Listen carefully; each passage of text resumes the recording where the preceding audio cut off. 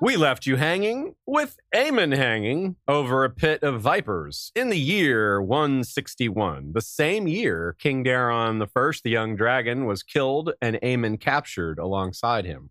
Last we saw, he was more concerned with the life of the new King Baelor than his own, but from the looks of things where we left off, Baelor felt the same way in reverse and was more than willing to brave those vipers to save the famous Dragon Knight, who would be about age 25 at this time.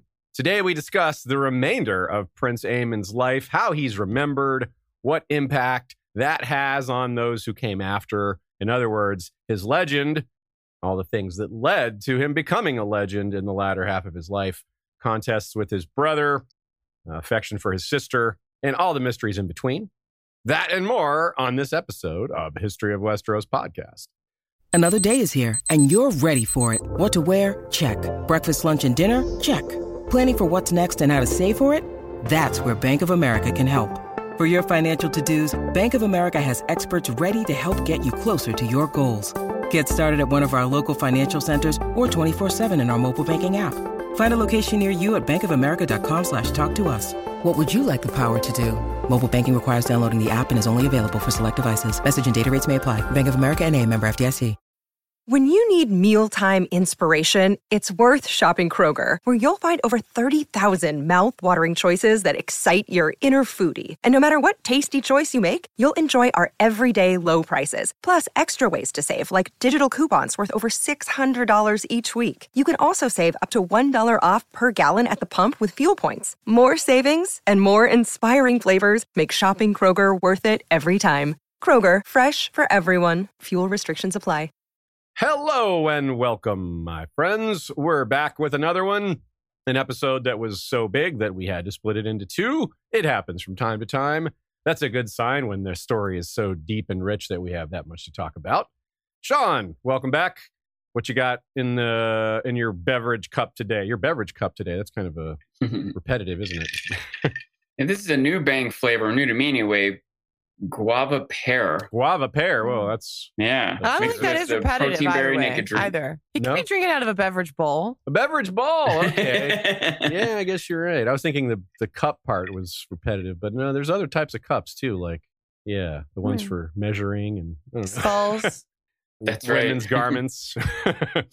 Oh man, I should drink out of the skull on an episode one time. Yeah, if we do a Golden Company episode again or anything related to them. Or Wildlands or Umbers or something. Yeah. Blackmont, I guess. Blackmont, yeah. Not Prince Aemon, though. I don't think he would do that. The guy in the Night's Watch when they had the little revolt. Yeah. Was that Carl or... Yeah. Carl, that's it. Carl, yeah. Gin Alley. Didn't he drink from someone's skull? He did, from Gior. Was it Mormonts even? Yes. Yeah, that's right. Silly man that he is. I love that dude's acting. The way his eyes just go so dead. He was good in The Expanse, too, if y'all didn't see The Expanse. That's right. Good chance to plug The Expanse. And Always Sunny in Philadelphia. That's right. He was in an episode of It's Always Sunny in Philadelphia. The Game of Thrones Sunny connection has many tentacles. Mm-hmm. Yes, indeed. Shout out to our good friend Nina, good Queen Allie. Lots of good in there, like her writing, which is very good. This week on her blog, a comparison of the Night of the Laughing Tree and the Night of Tears. Lots of parallels. And you were like, you might be wondering who the Night of Tears is. You almost certainly know who the Night of the Laughing Tree. Well, the idea of the Night of the Laughing Tree. You may not know the identity of the Night of the Laughing Tree because that is an open question. Although we all have some guesses, I think, strong guesses. But the Night of Tears is an Mystery Night anecdote from today's episode. So if you do not know who the Night of Tears is, well, we shall be getting into it in the second half of today's episode. And then check out Nina's blog to see why the parallel is so good. We'll be touching on it briefly today as well, at least getting you started on that idea. Does the Night of Tears have a nemesis? Dayman? The Night of Kleenexes. Yes. The Night of Laughter, yeah. This episode was voted on by patrons. Next week is Trial by Theory. So now's the time. Start sending us your theories, favorites of yours, whether you came up with them or not. It doesn't have to be your original theory, but that would be cool if it is. But just ones that you think are worthy of discussion. Keep in mind that a lot of them will be new to Sean entirely. So that's cool. Some that maybe you would want to get his reaction on. And a lot of them I've never weighed in on, or Shea has never weighed in on. So that'll be a good chance for that. But no spoilers for Hot D. Anything goes in A Song of Ice and Fire as far as spoilers for that, but let's keep the Hot D spoilers down for Sean purposes. And we're going to be giving some stuff away. We're going to be giving away some shirts during that episode. Maybe some stickers as well, but definitely some shirts. We're figuring that out. But yeah, so that'll be fun. A little giveaway stuff as well as the theory fun. As always, if today's episode ends and you want to stay immersed, we've got you covered with suggestions for topics related to this one at the end. Also at the end is the answer to this trivia question, which I will read you right now. Who did Jaime Lannister describe as half as big but twice as mad as the mountain that rides? Yes, this person also had a nickname. Not as long as the mountain that rides, but few people do have a nickname that long. Let's talk about the rescue here. But first, I have to back up and point out that I made a small error last week. Luckily, that small error was right before this part, so we can correct it pretty easily. What we discussed was whether or not Aemon knew Baelor was on his walk. Well, he definitely knew Baelor was on his walk, because when Baelor was walking down to Sunspear, Aemon was already in the cage. They'd already put him out there, so Baelor passed by him and was like, let him go. And they're like, nah, we're not going to let him go. He's like, let him go. Please let him go. And they're like, nah. And Aemon's like, just go. Go, keep doing your walk. And he's like, okay, I'm going to come back for you, though. The reason that's crucial is because when he came back, the peace deal had been agreed. And then the order had come to let him go. Then they had to let him go. But they still did their chicanery, which gets us to this point we're at now. So the only question was whether or not Aemon knew it was happening and if they lied to him. But apparently, no question at all, he was there, which means he was in that cage in the sun for quite a while. It's worth noting that he still might have been in that cage or otherwise in some sort of imprisoned limbo for a long time for Baelor to even get from King's Landing to Dorne, yes. Right? Like if you walk from King's Landing to Dorne, that still would have been a long time for Aemon to not know what was going on. He may not have known until Baelor showed up. They may have told him, if you're right. So there still may have been a long period of like 2 months or something before he knew. But anyway, but then he would have been like, what's going to happen when he comes back? What's going to happen when he walks there? And of course, the walk back is when it really got to a level of anxiety for a lot of people, because they're like, well, what if Baelor dies right after this peace deal? And then the peace deal is gone. But of course, he didn't die on the way, got to the cage. And this time he's like, all right, I had to leave last time. This time I'm not walking away without you. And here we go with the quote. Let's see what happens. Baelor was bitten 6 times while crossing to the cage. And though he opened it, he nearly collapsed before the Dragon Knight was able to thrust open the door and pull his cousin from the pit. The Wills are said to have laid wagers as Prince Aemon struggled to climb out of the cage with Baelor flung across his back. And perhaps it was their cruelty that spurred him to climb to the top of the cage and leap to safety. Prince Aemon carried Baelor halfway down the Boneway before a village septon in the Dornish mountains gave him clothing and an ass on which to carry the comatose king. I'm sorry. Okay. Here's some ass. Yeah, I know. You did well. Here's some ass. Yeah, I was like, I think he had some ass already. Like. The open question is, did Aemon ever get any ass? Okay. Let me pull it together here. Stop thinking about ass. Eventually, Aemon reached the watchtowers of the Dondarrions and then was conducted to Blackhaven, where the local maester cared for the king as best as he could before sending them on to Storm's End for further treatment. And all the while, it is said, Baelor was wasting away, still lost to the world. And all the while, it is said, Ashea was laughing away. I'm just going to still think about this. I just imagine like Sanrixian here drawing like an ass with Baelor just like lovingly nestled between its cheeks, unconscious as it meanders northwards out of the desert. Mm-hmm. Okay, we did it. We made it through that one. That was probably about as tough as it was for Aemon to get through. He really struggled. So there's actually some interesting things here. It sounds like an action scene, and it is, but there's some interesting like character stuff within this short moment. One thing is just Aemon's intensity and his drive to continue and his hardcore ability to maintain his stamina throughout this. And of course, Baelor's bravery as well. And maybe foolishness potentially throwing away the peace deal that he just worked so hard to get that so many lives depend on. However, I shall speak not ill of Baelor and his dedication to peace and bravery. And I really like the way this is written, that it says, perhaps it was their cruelty that spurred him to climb to the top of the cage and leap to safety. Because one thing, it's like, I do struggle sort of to imagine how this could have happened, like how he could have done this. Maybe he shook the cage and got a little momentum or something to get it moving back and forth, and that enabled it. But regardless of how, it's not really important to figure out how logistically it was possible. I like the idea that cruelty spurred him on, because that's like his life. Like, his brother is really cruel and he's always under his shadow.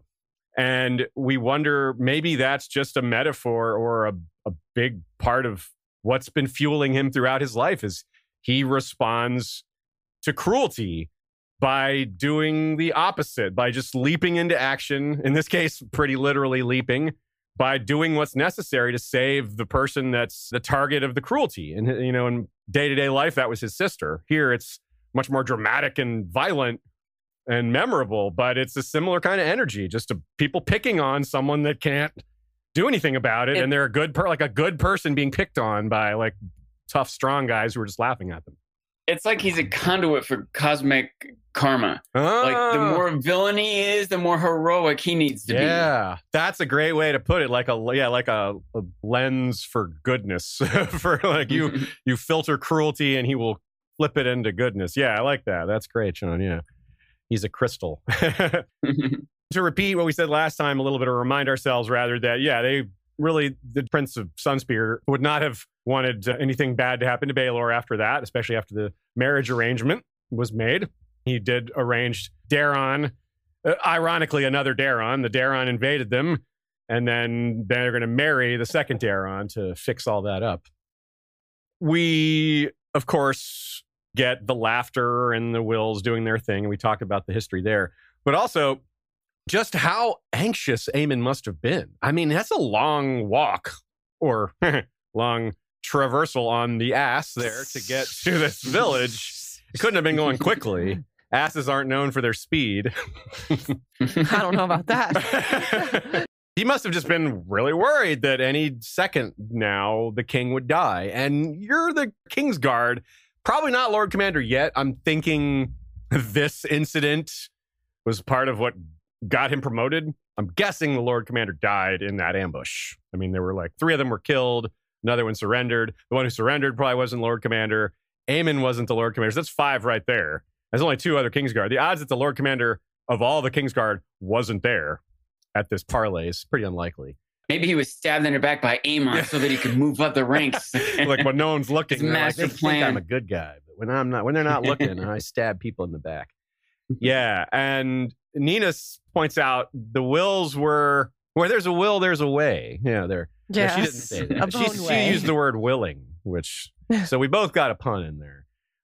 That they're still willing to do this, to take this risk, despite being ordered to release Aemon and to not harm Baelor. Like, well, we didn't harm Baelor. He walked into that pit of his own accord. The lawyers would really argue over this one if it went to court, right? Well, technically, we didn't, no one pushed him in the pit. We didn't make him go in. No one, it wasn't. So they would have their way to argue that they didn't do it. And of course, they have their mountain castle. That's not the easiest thing to punish them for things that they do. It's like Darkstar. Imagine how hard Darkstar went against the orders and performed treason. But now Doran Martell's like, well, we got to get him for that. But he recognizes that it will be very difficult to punish Darkstar for what he did because of his mountain castle. And the Wills have a similar situation. So they knew they had a little leeway to pull a fast one here. But they would have been totally fine if war had started back up again because of it, because that's just the type of people they are. They're a marcher house. War is what they know well. They don't like peace with these Stormlanders and with the Targaryens. And keep in mind, arrogant few nobles might be fine with war. Good point. A lot of but the average person conscripted into the army that gets killed is not so fine with That's it. true. Some of them would probably still be into it because they're bought into it. But you're right. A lot of them would be like, this again? Come on. I want to move, man. Can I go live somewhere else? No, actually, you probably can. It's hard to move. I think we talked about it at least a little bit. I think it's worth reiterating, though, what a swing it is for them to have Baelor as king versus someone else. Yeah, just almost Like, anyone else. Yeah. This guy's like a pacifist trying to make peace. Almost any of the others are plotting to attack you, even if they don't actively do it. They're trying to find a way, right? They're definitely not trying to get peace on the borders or set up trade, trying to figure out if or when they can attack. Where Baelor is actively, specifically trying to be peaceful.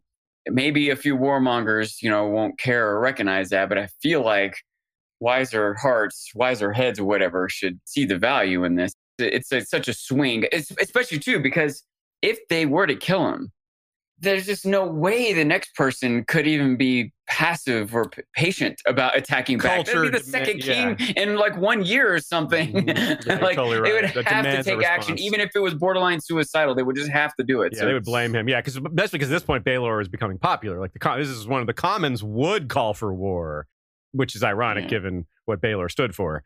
But like Baelor be like from heaven, he's like, no, you guys didn't understand a single thing I said. Damn it. I mean, darn it. This is kind of going back to last week when the first engagement with Dorne started. It would have been the first real violence war that Aemon would have seen, right? Like it's probably, yeah. Sometimes glossed over, especially in in this some world. Bandits or something, but but no war. Yeah. And maybe in this world, people are more used to death. They're more cold-hearted or whatever. But anyway, I just feel like there probably would have been a shift in Aemon as a person, having actually killed someone, having had friends die in front of him. The reality of war and violence. I can't detect necessarily through what we know that there was a change in him, but I gotta imagine there was. Yeah, he's just too conscientious of a person. He's willing to do violence, but he's not one of those guys that like aims for it, wants to fight, or maybe he likes fighting but not killing, like an Iron Emmett who enjoys swordplay, doesn't actually enjoy killing, but just involves, likes competition, likes the joy of maxing out and sweating and doing everything you can. And some people might feel, this obligation to protect the king or the realm. But serving and protecting is different from going out and warring against someone else. It's another level. Unprovoked war, where the violence is coming from, You would think that there may have been some marketing, like propaganda. Fresh wave of issues with Dorne. Like, those Dornish people, what I was thinking about, what's wrong with them, just like things to say to get people fired up. Yeah. The kind of stuff you would see the newspapers would be printing if there were newspapers. Another angle to this, along what you said, Sean, about the determination and the kings dying, like this would have been the third, if Baelor died, this would have been the third king that died since he joined the Kingsguard. And again, he's only 25. Now, no one's going to blame him for Aegon III, who died of tuberculosis. But Daeron dying into an ambush in the same realm, pretty far away from where the ambush probably happened, but still it happened, and it wasn't that long ago. So while Baelor was full of faith and poison, Aemon was full of adrenaline. And really, it also just shows the thing about Baelor. We'll come and talk about him some more in his own episode. Like, was he crazy because of his walk, or was he crazy already? Because he really apparently just believed the Vipers wouldn't bite him, which is just, that's just nuts. I mean, what's on your mind there, man? Like, those Vipers are real. Like, he thought the singers say the Vipers didn't bite him at all, but of course, as the quote says, no, they did.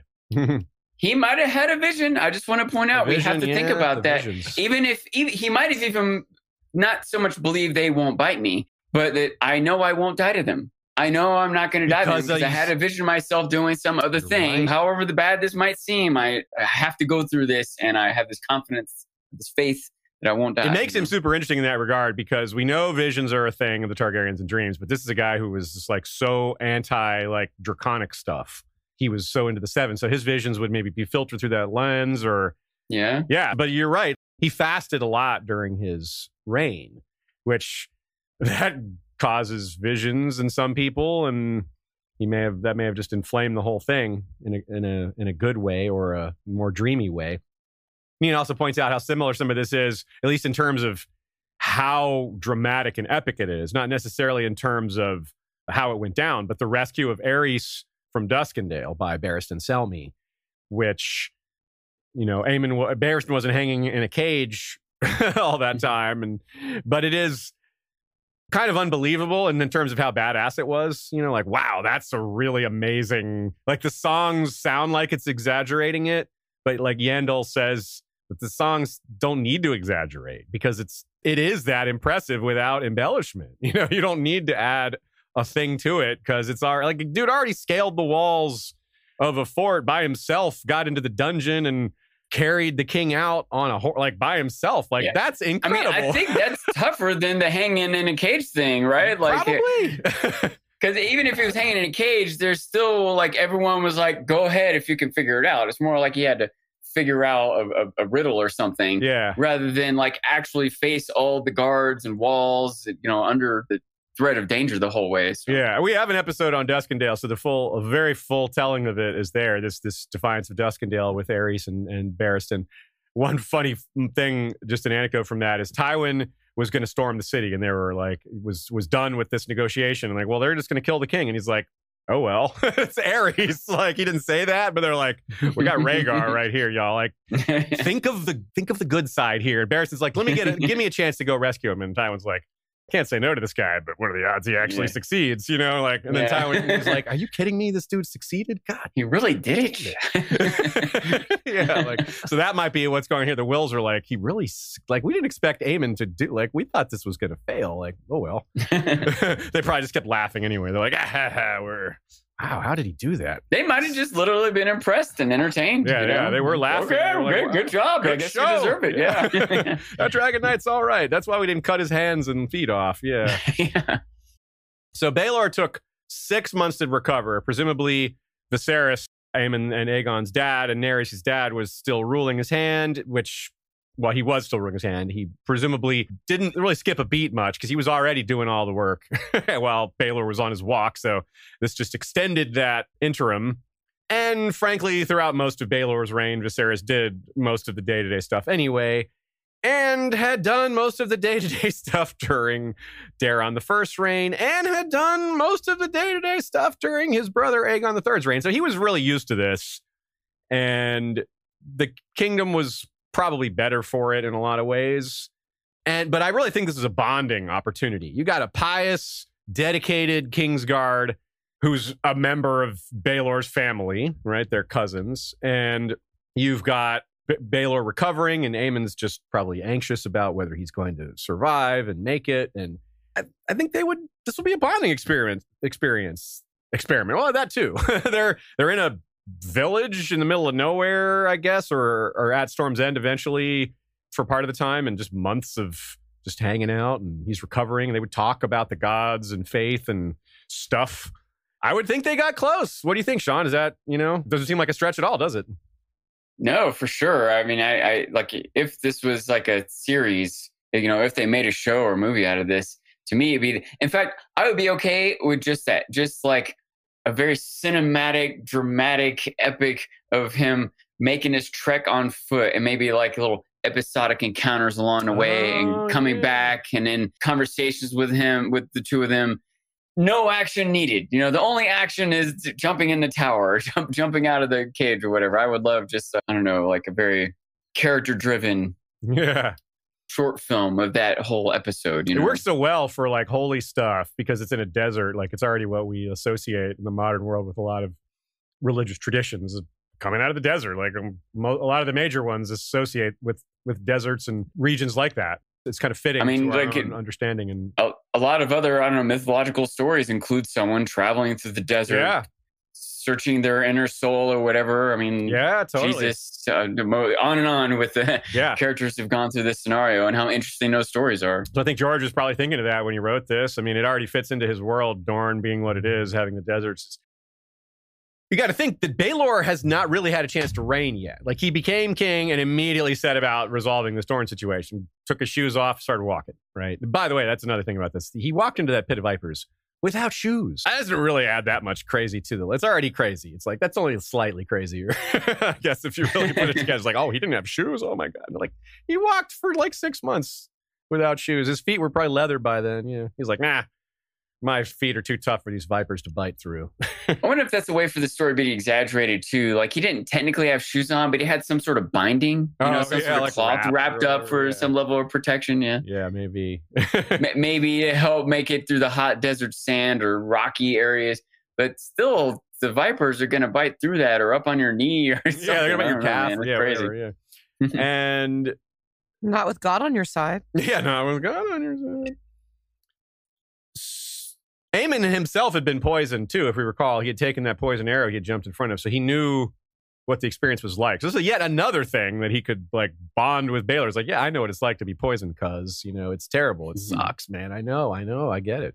And Baelor was more poisoned and way less strong of a man. Like, this is a frail dude compared to the big, strong Dragon Knight. I wonder how much they inspired each other. Yeah, I think a lot. I'm guessing a lot. Like, at the point that Aemon gets to Baelor on the way down, he's already traveled a long way, right? And probably was going to make it anyway, but there's probably a little extra drive. He's like, I have to survive. I have to go faster. Yeah. Like, Aemon's waiting in a cage right now. Like, there's this extra pressure on him. Point. And when he gets back, Aemon is probably like, man, he really went that whole way and got back. Like, I have to save him. I can't let him have gone all this way for me and then not save him now myself. So, like, I bet they both inspired and motivated each other to go beyond what they would have done. Yeah, like Aemon would be impressed with Baelor's dedication and how he managed to survive being such a small dude. And you know, he's not like him. And I was like, well, I'm big and strong. I can kind of understand how a person like me maybe could survive. But this dude's no good with a sword. He's small. It's more impressive in a lot of ways. He doesn't have the tool set for survival like a Dragon Knight does. So yeah, that is a different sort of bravery. Like, kind of like how Brienne broke down the different types of bravery. It's like, it's not battle courage, but, you know, she says a woman's courage, which is, you know, whatever that means in that context.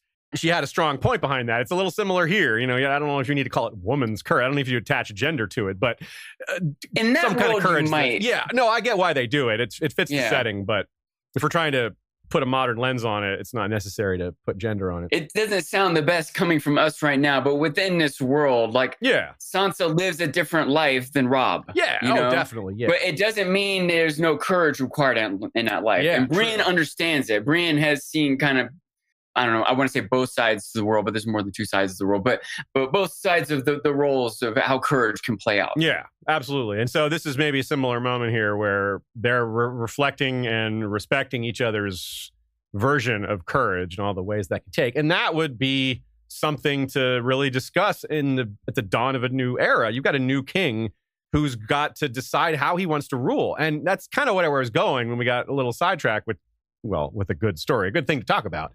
But what I wanted to get at was he doesn't yet know what kind of king he's going to be. He probably didn't grow up thinking he was going to be king. He was the second son of very martial, capable young Targaryen prince. It looked like Daeron the Young Dragon would have kids one day. And yeah, so Baelor probably didn't see this coming unless he dreamt of it. That aside is possible. There's always that.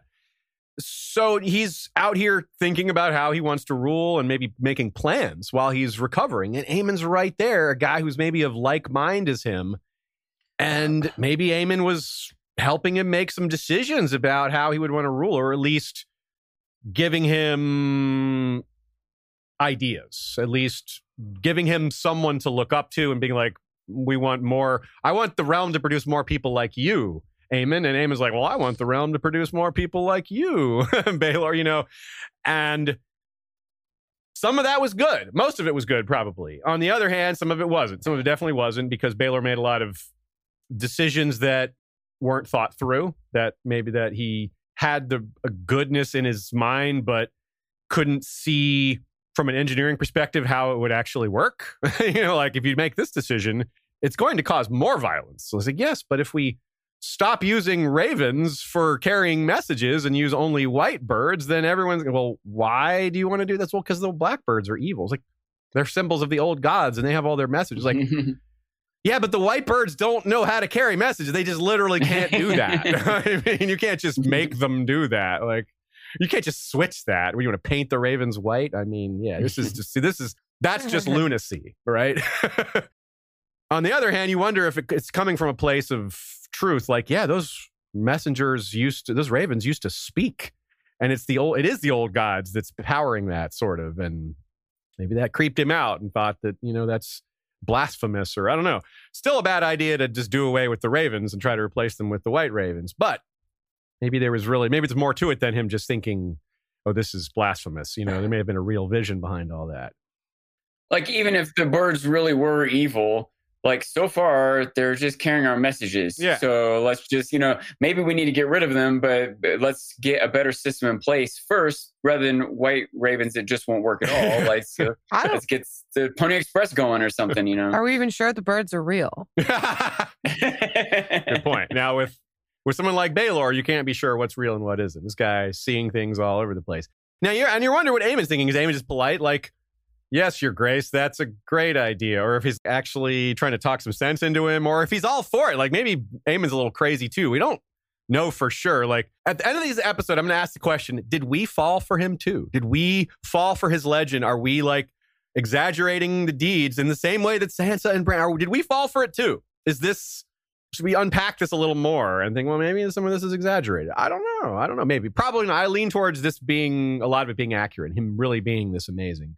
But if it's anything we've learned from the way George writes, it's a lot of times even the good stories are exaggerated. The bad stories can be all the stories can be exaggerated. Also, you can do a lot of amazing and good things and also do a lot of bad things or be a bad person while doing quote unquote amazing things. Like, what did Aemon think of, like, one of the first things that happened when Baelor gets back to King's Landing is he locks up his sisters in the Maiden Vault, his 3 sisters, that one of whom he had been married to. And he's like, well, we never consummated it. And he made the Septon undo it. He becomes unmarried and has no plans on getting married or having children, which, of course, in a monarchy is problematic. But Aemon may have been all for it. He may have been supportive of this. He may have been like, yeah, like, especially seeing how his sister was treated by their brother. He might have been like, yeah, this is good. But he may, this is a tough one. I don't know what, he may have been completely against locking his cousins up like that. That's like, well, this isn't the solution. Like, why is it their fault? He might have been really torn too. Like, he might have even been really against it or frustrated or confused by it. But also, he just saved my life. I don't know, like, how much I can push him around. Like, he knows something. He walked across the desert with no shoes. He survived the snake bites. He saved my life. Like, what if he believes in his vision? What if he does claim it's based on visions? And Aemon's like, well, who am I to question these visions that came from the gods? It seems wrong, but it's all part of God's plan. That kind of attitude. You can see him taking that. Aemon could have had visions too. Yeah, maybe. You might be right. We honestly haven't asked that question, but there's no reason to discard that idea on the top. Like, yeah, it's absolutely possible. Maybe he just didn't speak about it, or maybe it just isn't recorded. By the way, as well. Yeah, I don't want to just assume everyone had visions all the time, but it's a new thing to consider who might have. And so I have to at least pause on it for each person that I haven't thought about before. Does that make sense? Yes. That's one thing that's tricky about this is when we're dealing with this era, there's so many interesting characters and we're missing some large chunks of their personality and what they thought of certain people is we're or how to reconcile things that seem conflicted in certain ways. Yeah, we just don't know. We guess that Aemon and Baelor had a lot in common. They saw a lot of things eye to eye, but there's certain these decisions that it's hard to say whether Aemon would have agreed or just kept his mouth shut or actually spoken up, because he did speak up against his brother sometimes. It's clear he's willing to do that, even if it's not necessarily something he would have done to Baelor specifically, whereas he definitely did it to his brother. Talk about Nerys. Speaking of his sister, this is another thing that Aemon might have been very grateful to King Baelor for, which is the way Nerys was treated versus the way Nerys was treated pretty much under all the other kings, which is that she has stillborn twins in the first year of Baelor's reign. And Nerys was frail. Like, the first time she had a child, which was Daeron back in 153, so 8 years prior, the maester said she's too frail. She shouldn't have any more kids. And Nerys is like, hey, I've done my duty to you as wife. Let's just be brother and sister from now on. And to Aegon, she's saying this, to be clear. And Aegon's like, we are living as brother and sister because they're Targaryens. Like, real snotty response there. So he wanted to keep sleeping with her, even though he openly didn't like it. He didn't like sleeping with her because she was pious and presumably wasn't into it. Go figure, like with him, And it's not like, he was having sex with other people. Yeah, he's sleeping around. So it's not like he was like, couldn't have sex if it wasn't with her, which also isn't even a good reason. But it wasn't even that. He was sleeping around all over the place, didn't even like sleeping with Nerys, but still wanted to like have that power over her. No wonder Aemon didn't like his brother. No wonder most people didn't like Aegon. But with Baelor in charge, things were a little different. Baelor's, as usual, didn't have a strong response to the thing. He didn't punish anyone.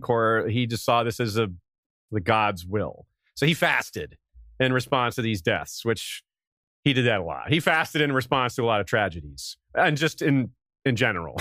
He just fasted. That was his thing. He fasted. And so, of course, Aemon would want to grieve with her and comfort her and help her out and get through this, which would be terrible. I mean, losing a child is terrible. This was 2 children at the same time. I mean, it's hard to fathom. But of course, Aegon would not have been. He would have just been horrible. He probably was like, yeah, I'm going to have more. Just try again. You know, I'm going to have more kids with you. So Baelor stepped in. He did do something. It was a little Aikido move here. He sent Aegon to Braavos on a diplomatic mission. Why him? Why Prince Aegon? To get rid of him. He obviously wasn't the right man for the job.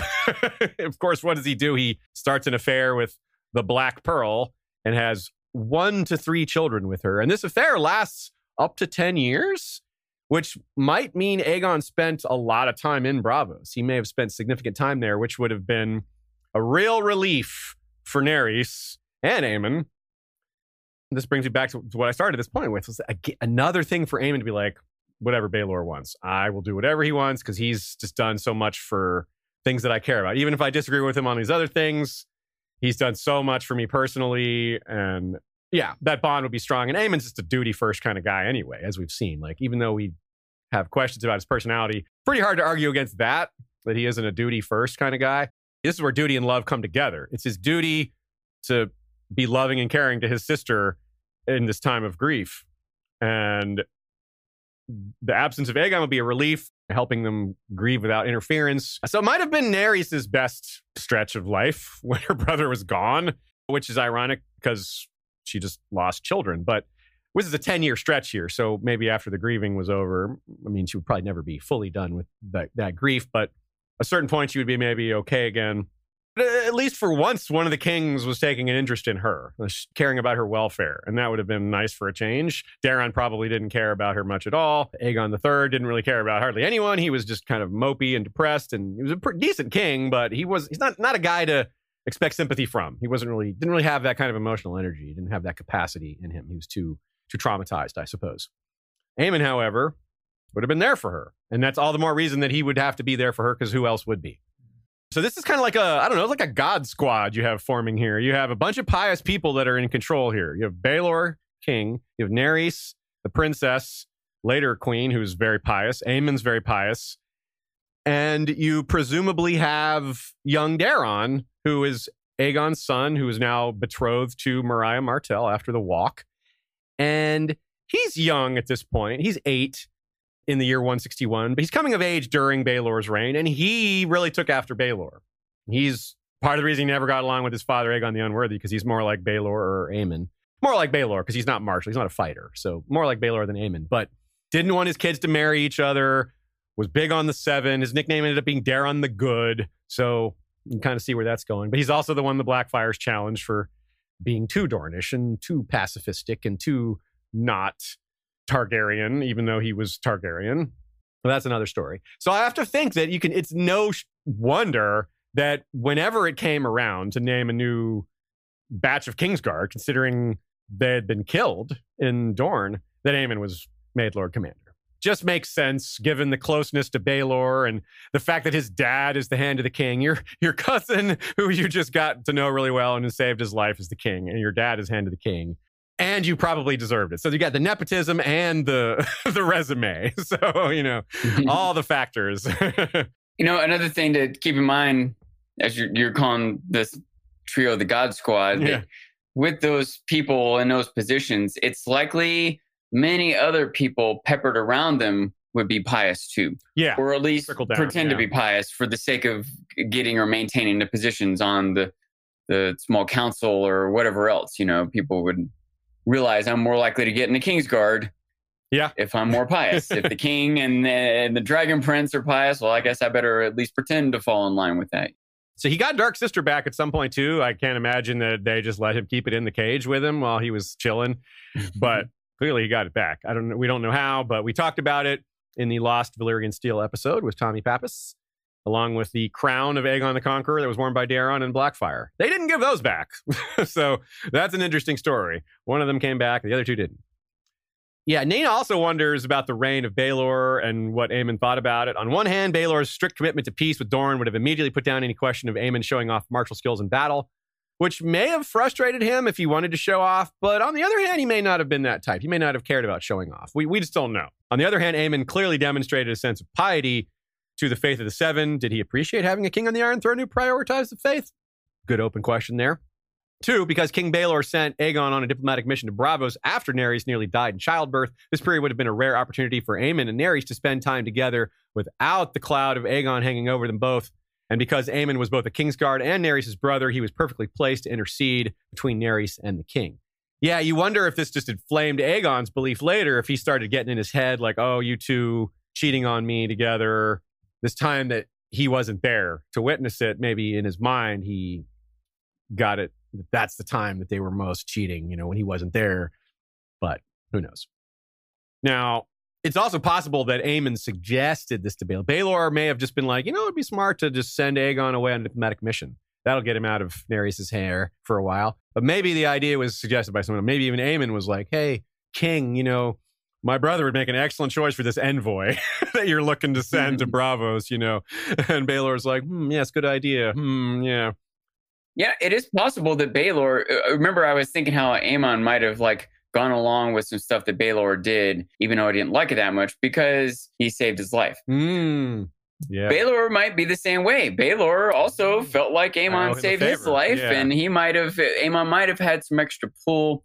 Another thought I had is I wonder how many of these things that Baelor did that were kind of negative, and that we even maybe question Aemon a little bit for going along with or supporting, as a Kingsguard or whatever. I wonder if maybe it would have been worse if not for Aemon. Yeah. What if Baelor wanted to lock up all the women in the Red Keep? And Baelor's like, whoa, how about just the family members? Maybe he's one of the few people he would listen to. Them in. Yeah, that's a great point, actually. Yeah, maybe he was the voice of reason, a mitigating voice. Maybe not a full voice of reason, but just tamp it down a little bit there, King Crazy. Yeah. Which brings us to another sort of off the path, putting it nicely. We'll just call it crazy. He wanted to apparently go up against the non-faithful. He was thinking maybe of cutting down more werewoods, maybe going to war against the North. Maybe not war, but imposing things on them that probably would have led to war. He probably wouldn't have declared war on them, but maybe he would have. More likely, he would have just imposed things that caused them to chafe, and that may have led to violence. So what would Aemon have thought of this? Would he approve of chopping down werewoods, or would he approve of any of this stuff about trying to bring the North into line with the faith of the Seven? That's a real tough one. I feel like this might be one he went along with because it's a matter of not just the king, but of the gods. And who is he to say otherwise? He might personally object, but it'd be something he just has to go along with because it's his duty. So not the kind of thing that he would object to strongly enough to cause him to go against his prime directive of duty. This brings us to a curious but difficult to place in the timeline anecdote where we're told that Aemon the Dragon Knight fought against Lord Cregan. It wasn't apparently a duel where one of them was expected to die, where it was a duel to the death. Neither of them died in this duel. But we don't even know what it was fought over. Bran mentions it casually in the crypts while telling Osha about the different Starks. And Maester Luwin is right there. So you know that if Bran said something incorrect, he would have corrected him, right? He's like, Bran, tell Osha about the different Starks. It's like a lesson. And he says, there's Cregan Stark who fought against the Dragon Knight. The Dragon Knight said he'd never faced a finer sword. That's the whole anecdote. We try to figure out when this happened. We really don't know when it happened. We don't know why. Here's a few guesses, though. It could relate to Cregan's only son and heir at the time dying at the end of the first war in Dorne in 157. Maybe Aemon brought his bones to him and that caused some sort of problem. The problem with that is Aemon was laid up recovering from poison at the end of that point. So that doesn't really fit. That timing doesn't work very well. So maybe if it comes later, well, what's the problem? What caused this duel to be fought? Is it maybe that the Starks felt they were owed a Targaryen bride and never got one? Cregan was mad about that and he demanded a duel for honor. A little bit like the Laughing Storm dueling Duncan the Tall over another issue of Targaryen princess marriage. Yeah, or prince marriage. Similar example that could be related.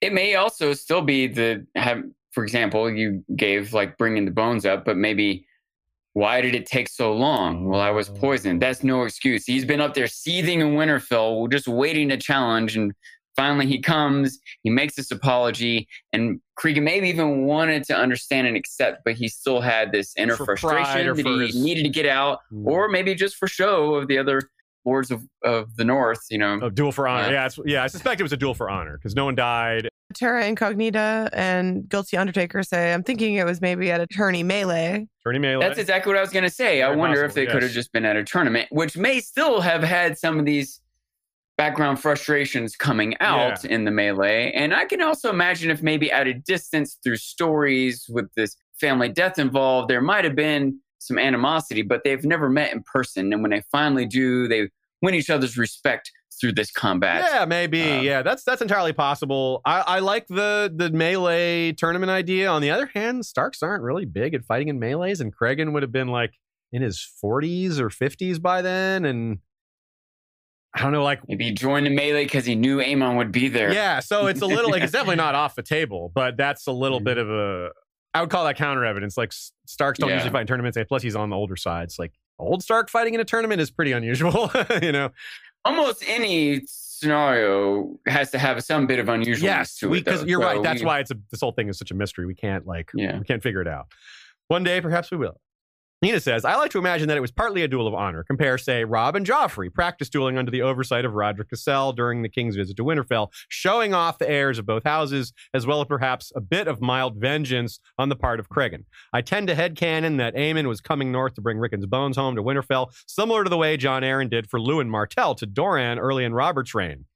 Cregan may not have been truly angry at the Targaryens for Rickon's death. He himself had been willing to go to war for the Targaryens decades prior, but he may have felt a great personal sense of loss and grief at the death of his son, especially his only child by his beloved first wife. In turn, Cregan may not have been looking to hurt or kill Aemon, but may have wanted to exercise his grief and hurt on a Targaryen willing to engage in a fight with him. Compare, say, Jon beating Iron Emmett savagely even after the latter yielded because he was thinking about Stannis' offer of Winterfell and his own complicated feelings towards inheriting it. Yeah. That's an interesting anecdote to bring up. John's like totally spacing out while fighting Iron Emmett and realized he was wailing on him. This guy who's really good too. Like, whoa, what happened there? I just went into a battle for like berserker mode there. Aemon doesn't seem like the berserker mode type, but maybe Cregan was. And maybe Aemon was. He's got all that inner like rage that he's constantly holding back and having to behave. You could see him being one of those guys that's just holding on to a lot of anger. And if he gets the chance to let it out, it might come out a little quicker than he intended. Of course, I'm referring to anger towards his brother, or maybe anger towards himself for failing to keep the king alive, or I don't know. Yeah, again, the nuances of his personality are not fully available to us. So a lot of Baelor's reign is super interesting. We'll be able to discuss it again when we talk about Baelor's reign and may have a chance to circle back and add a few more details onto what Aemon may have been thinking if new ideas come along. But let's move towards the end of Baelor's reign and head to the next section of the timeline. Near the end of Baelor's reign, Prince Baelor was born to Daeron and Mariah. So the marriage that Baelor had arranged by his walk bore fruit in the form of a child, a new Prince Baelor. This is the future Baelor Breakspear, Sean, the one in the Hedge Knight who dies at the end of the Hedge Knight. So we've connected another timeline dot here. When you consider him, Prince Baelor Breakspear, and how great he was and how noble he was, it sure does kind of make sense that he grew up around the Dragon Knight, right? This is probably an influence. And even though the Dragon Knight died before Baelor would be an adult, the legend would live on. Of course, the legend lives on 120, 140 years later. It's definitely going to live on 5 years after his death. So, especially amongst the family. This is the same family you're talking about. This is your uncle, your cousin, or whatever. So it very likely impacted Baelor significantly in his childhood and beyond. Again, I want to point out the idea that not just the legend of Aemon living on, but the people that would have been put in place by Aemon and Baelor and maybe Nerys would also probably have been had integrity and morality and stuff that Baelor would have come up under them. Does that make sense? Yeah, definitely. The other King's Guards who were protecting him were probably of a mind with Aemon. Probably would have, whoever ends up being Baelor's mentor is probably of a mind with Aemon. Even if Aemon isn't directly affecting or raising Baelor, people that would have been put in place under the reign of Baelor and Aemon are still there for Baelor through his youth. So. Mm-hmm. Good point. Not too long after the birth of Baelor Breakspear, came the birth of a man who would become one of his chief rivals, Daemon Waters, who was eventually renamed Daemon Blackfyre. And this was from Dana the Defiant and Aegon as in Aemon's brother. They were not, of course, not married. They hooked up. And Dana didn't admit who the father was for a long time. That doesn't mean there weren't strong suspicions. That doesn't mean people didn't know. It just wasn't openly stated. Aemon very possibly knew who the father was because it was his brother. And it may have just, like I said, it may have just been an open secret anyway, even though Dana refused to admit it. Now remember, Dana is the younger sister of Baelor and Daeron the First. Dana was married to Baelor, but Baelor never consummated. They were locked up in the Maiden Vault, Dana and her two sisters. So Aegon got in somehow, hooked up with her, and this child was born. They didn't continue their affair. Aegon had his famous 9 mistresses, and Dana was not one of them. Dana maybe wised up and was like, yeah, this prince is terrible. Why am I hooking up with him? Who probably guarded the Maiden Vault? The Kingsguard. Right? So if Aemon was Kingsguard Lord Commander by now, this would maybe be on his shoulders as maybe a failure of his command, right? These were his people guarding the door. This might be fall on him, which might be a lot worse than you think, because what was Baelor's response to his former wife having a child out of wedlock under his... He fasted, of course. Fasting. Yes, but he fasted hardcore. He died fasting. So does Aemon blame himself for this happening? Does he blame himself for the king, for this failure of security that led to this child being born, that led to this fasting, that led to the death of the most pious king that Westeros would ever see before or after? Either way, I think Aemon took it hard. Maybe could I have done more? Even if he didn't blame himself, he seems like the kind of guy, what could I have done differently? What could I have done to stop this? Even if it's not his fault. The guilt, it's another king he's lost, right? And the one that probably meant the most to him. Ooh, real bad, right? Real bad. And with that, it falls off. And he would also see the change in leadership. Like no longer is piety going to be number one on the list. No longer is pacifism going to be at the top. He may not have been pacifism may not have been as important to him. Maybe it was. The piety was. We can be pretty sure about that, especially because his sister would have been big on that as well. But nope, that was over. End of the God Squad, perhaps. Not that it wasn't still important. It was still a big part of them holding on to power, was playing nice with the Faith of the Seven, but it certainly would not have been as important with Baelor being gone. TKOK Podcast Network sends a super chat and says, love y'all. Well, the feeling is mutual, Tommy. Shout out to that TK. where I did. What's that? I placed that where I did because TKOK Podcast Network also has the New Dad Podcast. And the next section we're covering is Dad Ascends. Hey, Dad Ascends. Right on. That's true. Dad does ascend. Viserys goes from hand to the king for 20 years to king. A king making his son an heir hand has been done before. We've seen a lot of examples of that. But quite a few of those times, it didn't actually happen. Like the hand died before, like in the case of the other Aemon, the son of Jaehaerys and Alysanne, who died in order that Viserys would become king later. And Baelor, or Balon rather, was hand as well, and he died prematurely. So in this case, though, it's the throne passing from nephew to uncle, that's unusual. In fact, I don't think it's happened before or since.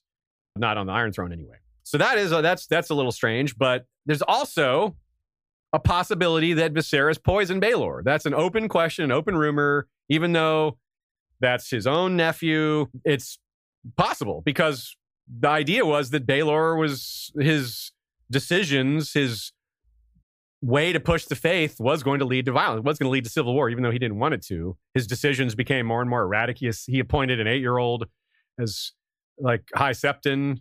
Yeah, he just got crazier and crazier. So the idea that he was poisoned because his decisions were going to lead to ruin, it makes sense. That doesn't mean it happened. But again, what if Aemon knew about it? What if Aemon found out that his own father poisoned this pious king that he was close to? Or what if he supported it? I can't find it hard to believe he supported it, but that has to be like possible given how little we know about the scenario. How does this strike you, Sean? It's pretty wild, all these possibilities. It's very dramatic. I've got 3 thoughts stirring in me. I'm probably going to forget the third one before I get to it. But, best of luck to you. One is, remember in the episode you did with Daniele Bolelli about murderous families over history? Yeah. It's very common, almost expected in many moments in, monarchical systems through history for family members to try to kill each other for the sake of power. It's not like a random fluke thing that happened once or twice. It was like a consistent thing that happened all the time. So it's not crazy for Martin to have included that in his world, right? I don't necessarily expect it's true, but I don't think it's a stretch. I wouldn't be surprised if somehow we found out it was true. Another thought, I wonder if some of the fasting that Baelor did was because he was suspicious of being poisoned. He was worried or heard a rumor or had a vision that someone was trying to poison him and so just wouldn't eat any food. I wonder if that's added to it. Yeah. A factor at least. It wouldn't have been the main reason, but it could have been a factor. I agree, yeah. Especially if he is kind of going crazy, which he might have had some instability in the first place. But who knows what kind of heat exhaustion and dehydration he went through in the desert that might have had a real long-term effect on his psychological capacity. He might have been a paranoid person. You know what I mean? Like, lock the women up. I'm not going to eat any food. Persecute the non-pious. I can see an element of paranoia in him that might have pushed people to, if he was. Yeah, it might not have been framed as paranoid as anybody else, but he might have been coming from that place. That's like how if Ares, the Mad King Ares, happened to have been more pious, some of the crazy murderous things he did might have been done more in the name of God or whatever. But he still might have been burning people. It still would have been crazy. And one of his own Kingsguard, Jaime Lannister, still ended up killing him. Again, Aemon doesn't seem to be presented to us that way. But someone else on the Kingsguard, someone else in court might have been. Yeah. Finally, I'm remembering all 3 thoughts. Aemon might have been too naive to think about poison. He might have been too righteous or whatever. You know what I mean? Like, what was the name of that? The guy that Bronn fought? I was like, he had honor. Oh, yeah. I can just imagine a more noble, traditional, pious knight just not considering, poison? That doesn't matter for Aemon because he's been poisoned, so is Baelor. So it doesn't make as much sense there. But I can see some people just not having that in a realm of their concerns. Sir Vardis, by the way. That's the guy's name. Oh, thank you. Vardis Egan, Another point here is the succession. We kind of glossed over, we've talked about it in other places, but the fact that Viserys inherited it kind of shows that they didn't really consider passing the throne to a woman anymore. They kind of decided not to do that, even though it wasn't maybe official. They just passed over Dana. Dana could have been the queen. She was next in line based on some versions of, or standard versions of how it passes, but not based on maybe what had been argued over in the dance, but certainly not established afterwards. They didn't say, no, women can't rule. It wasn't a made law. It was just kind of, all the men agreed to just do that.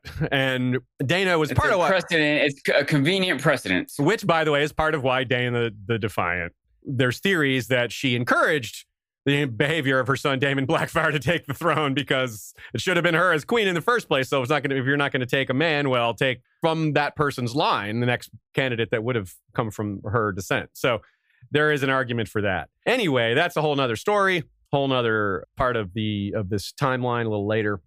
But what did Aemon think of that? Did Aemon think, yeah, it's better to pass over the women, or that can lead to war? Or he thought, no, like he has respect for his sister, and he's like, no, women are very capable. Why not? Why not let Dana rule? Again, just something we can't possibly know, but a worthy question, something to throw out there and be like, well, yeah, if we're imagining this as a movie or a fleshed out story, not a movie, but a TV show or a fleshed out novel or something, that would be a thing that would probably need to be addressed if the story had Aemon's point of view represented strongly. I feel, generally want to think of him as the hero he's been presented as, but I don't know if the church, the faith, the pious, they're not exactly all about promoting women in power and feminist rights or whatever. No, not so much, huh? I'm suspicious of, he may not have actively wanted her to not be queen, but I don't see him pushing forward either. Yeah, I kind of agree with that. Yeah, it seems like, that's probably an uncomfortable truth there. Yeah, that is they're very anti-women in charge, the Faith of the Seven. This is another thing where the nepotism may have worked against them. Yeah, Aemon probably earned his spot as a Kingsguard, but it's a real blind spot if your own father, who probably made the appointment of you as Lord Commander wants to murder the king that you're supposed to be protecting. You said, Sean, maybe he doesn't even think about the possibility of poisoning. I think he probably did, but he may not have thought about the possibility of poison from his own father. From his father, yes, yeah. And what was he? And how could he stop him? He was like, "Hey, Dad, let me check that cup." You know, like if your father hands a cup of wine to Baelor, you can be like, "Hold on, Dad, let me give that to the tester first." You know, like, yeah, I don't know if it's going to work that way.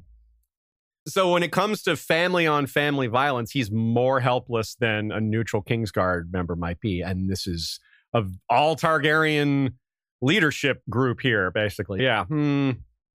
Ironically, Viserys, even whether or not he did murder his nephew here, he was a good ruler. He was a good king. Even though I compared him to Tywin, I did say Tywin without the evil. So that's a very important distinction. He wasn't cruel that we know of. He wouldn't have killed, if he did kill Baelor, it wasn't to make himself king for his own power. It was to avert disaster, seemingly. Like there's no hint that he did this for his own gain. And he only lasted 15-ish months. He wasn't king very long himself. It may also have been poison. He may have been poisoned by his own son, Aegon the Unworthy, who all of a sudden found himself one person away from the throne, which, oh my God. What does Aemon think of that? Like, Aemon may have been, that's one reason for Aemon May to regret his father becoming king, is because that puts his brother next. Like, yikes. Like, he's like, oh boy. You know, on the other hand, it puts Daeron in the line of succession after that, which is a good thing, but he's like, oh, my brother. No. You know, so you can see that coming. The writing on the wall is that his brother's probably going to become king. He probably thought he had more than 15 months, though. He probably thought he had longer than... He probably thought his father... Because his father wasn't old. Like, even though his father had been hand for 20 years, he has been hand since he was 20. So he was only like 40-something. So this is nowhere near an old man. Nowhere near at all. Nowhere near at all, yes, says the two 40-somethings. So again, Aemon would not have had anything to do with this. He wouldn't have helped someone murder his own father. Certainly not helped his brother do it. Like, he doesn't even like his brother. But... he probably heard the rumors after. Shameful. Just shame, shame, shame. If your own brother did that, or if you couldn't stop it, just as another king has died under his watch. Now he's Lord Commander as well. And he was Lord Commander under Baelor too. So that's the first two kings, one tuberculosis, one in war. At least he wasn't the Lord Commander. These two, both his kin and he's Lord Commander. A duty-bound person is going to be like, ugh. I have failed. He would pray a lot. His knees would be scraped up from all that praying. Need some knee pads. And yeah. Real quick, I wanted to make the point too that however bad Aegon was, Aemon probably still wouldn't even consider that Aegon would poison his father. Maybe not. Right? Maybe not. Even if he was, worldly, cynical enough to consider someone might poison, he probably still didn't consider that his brother would poison his dad. You know, it's still like, I feel like it's the type of thing like, what was I supposed to do? Was I supposed to chug the drink that my father and brother were giving each other to see if it was poison? Like, let's say he did. Maybe he did one time. Like, how would that realistically go over? Yeah. Does that make sense? Like, the other flip side of Viserys, who was doing good work in that 15 months, he was organizing the realm really well. Now, who knows what the long term would have been, but he was making good decisions. Some said that he had it in him to be another Jaehaerys, which, yeah, not great handling his family, but pretty good with handling the realm. Building roads, making smart choices with taxation and trade, things like that. Stuff that will make the realm better, but that didn't last very long. So Aegon becomes king and Nerys becomes queen. That's the other side of this that's real interesting to consider from Aemon's point of view. His beloved sister, who wanted to be a septa, she asked their father for permission to become a septa rather than marrying Aegon, or to leave Aegon and become a septa, was denied that.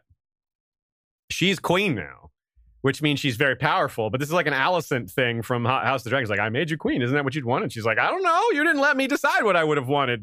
I don't think Nerys wanted to be queen. She definitely wanted to be queen to that king. Yeah. But maybe she saw it as an opportunity to do good. Like Baelor's like, well, this is my duty. She's pious. She probably believes this is the will of the gods. Aemon as well. They might not be happy with the will of the gods. We're like, well, we got to go along with it. We got to do our duty. Speaking of duty, she had become pregnant again. Aegon was trying to have more kids. Well, he succeeded. He had lots of kids with other women mostly, though. A boy and a girl this time, twins again. But the boy died. The girl did not. The girl got the name Daenerys. This is the same Daenerys who would later receive the Water Gardens from her husband, the Prince of Dorne. So Aemon would have grieved with Nerys for the boy and celebrated young Daenerys, a new niece of his. It's a great thing.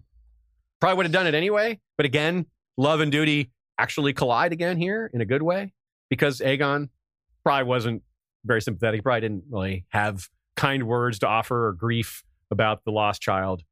Probably didn't celebrate the daughter all that much either. Maybe it was like, yes, I'm going to marry her off someday, or who knows. This is nothing good about Aegon. So also, he was distracted because a fortnight later, another one of his bastards was born. So he had 2 kids in a short span of time. He's probably just immediately moves on to check that one out. And he's more into this woman than his wife, Barbara Bracken, who was also locked up in the Maiden Vault, by the way. She was released at the same time as the other women.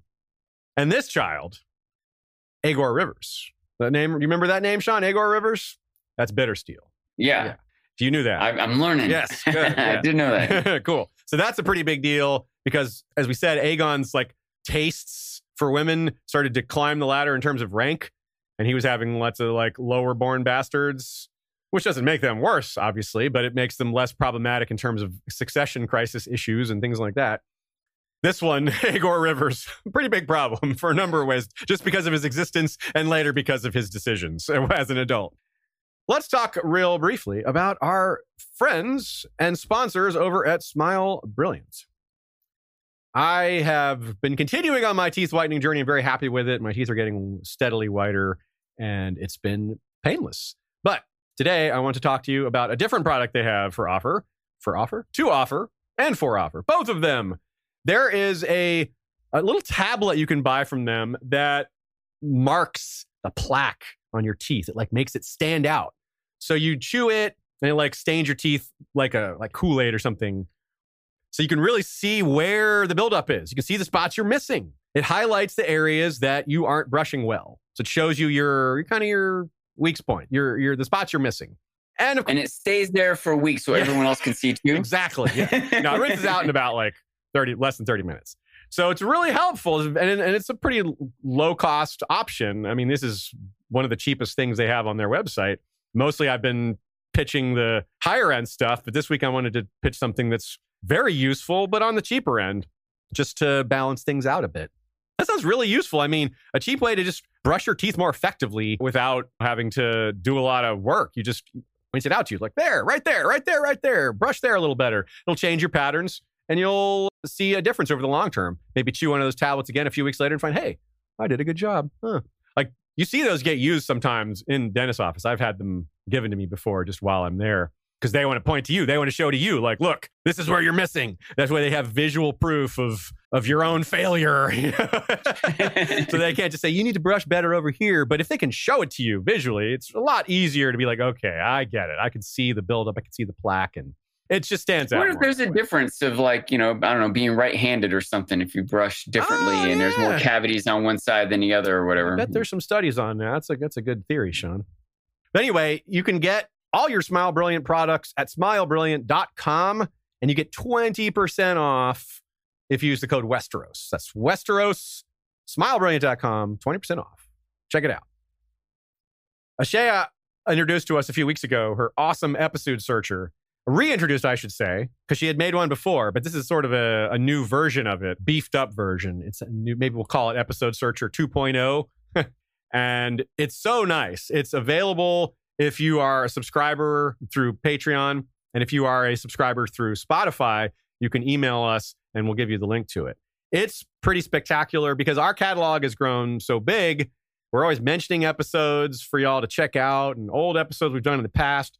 But frankly, podcast platforms and YouTube, they don't have that. They haven't developed a great way to search back catalogs. It's kind of a new problem. Neither of these sites have existed that long in the scheme of things. Like 25 years ago, did YouTube even exist 25 years ago? I'm not sure. They may have been pretty new. That may have been right when they were new. But you can see what I mean. Like most YouTube channels don't have a big back catalog, but every year that goes by, this is becoming a bigger and bigger problem. So Shay took on herself to solve this problem, at least for our listeners. It doesn't help other shows. You can't search. The gang solves the internet. Yeah, you can't search other shows on this episode searcher. It's how only. But you can search by a number of ways, a number of different features that the episode might have, whether it's video only, whether it's house history, there's a lot of different tags and categories. Did I explain that pretty well, Ashay? Did I leave anything out? Yeah, you did. Cool. Sounds good. Well, Ashay is great at that, and I think you all should check it out if you want to take a look, maybe some episodes you didn't even know you missed.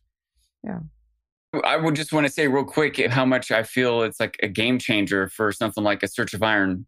I almost said A Search of Iron and Ice again. A Search of Fire, Ice and Fire. I mean, I can't imagine you guys who read this book, like, I don't know, 10, 20 years ago, when you had like an idea, or if you want to like think about what Arya did in this or that point, or how many times George mentioned the moon, or, just still going down rabbit holes when you just had to like search through all of the physical pages of it. I just can't imagine. That is what I did. I had e-copies. I would when I would sit down to write an episode, the first thing I would do is I'd open up a Game of Thrones, open up a Clash of Kings, open up a Storm of Swords, open up a Feast for Crows, open up Death Dragons. Yeah. And then when I would search for one, I'd have to search all 5 of them. And then eventually the World of Ice and Fire was added to that, and then so on and so forth.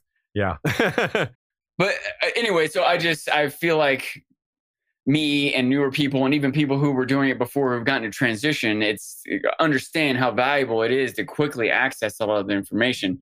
Well, at this point, we've got more content than the books themselves by far, right? Oh, yeah. And so it's got to be a valuable thing to be able to similarly search our content. And it'll be a working process to get everything tagged or a log of the dialogue that we've had to be able to search or whatever. But I think that's the idea, that to be able to search our content in the same way you could search those books. Yes.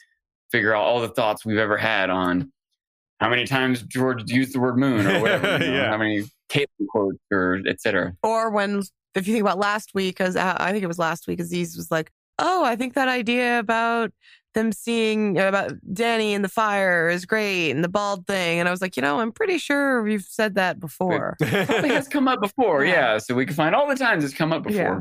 Right on. So it's an issue that's ongoing that Ashay has done a lot to help solve, and we will continue to solve it over the years, and at least until these podcast platforms and YouTube give us a built-in way to handle it. A couple of people, more than a couple of people, actually several mothers wrote in on the issue of Aegon beating his brother with a dragon egg. So this is great. I loved this feedback. Our good friend, one of my favorite people, Christina Dillsdale, wrote, "It's a bit undirected, but that strength is crazy," referring to her toddler, who is about 2 years old, named Teddy. Basically, the point that she made is he's probably strong enough to lift that dragon's egg, although we don't actually know how heavy a dragon's egg is. Aiming it properly might be difficult, but the actual lifting, he could handle that. And Cato Vivas, my favorite comment here, says, "Never underestimate the 2 years old. I once left the room for 20 seconds maximum, and when I came back, my not yet 2-year-old son was carrying his newborn sister across the room, holding her at the neck like a kitten." Yikes. Wow. Yeah. Okay. I guess that's why they say don't leave kids alone even for a second. Because whoa. Yeah. Shout out to parents. Because if you got to be worried about something like that happening, when would you ever get a minute to take a nap? I mean, geez.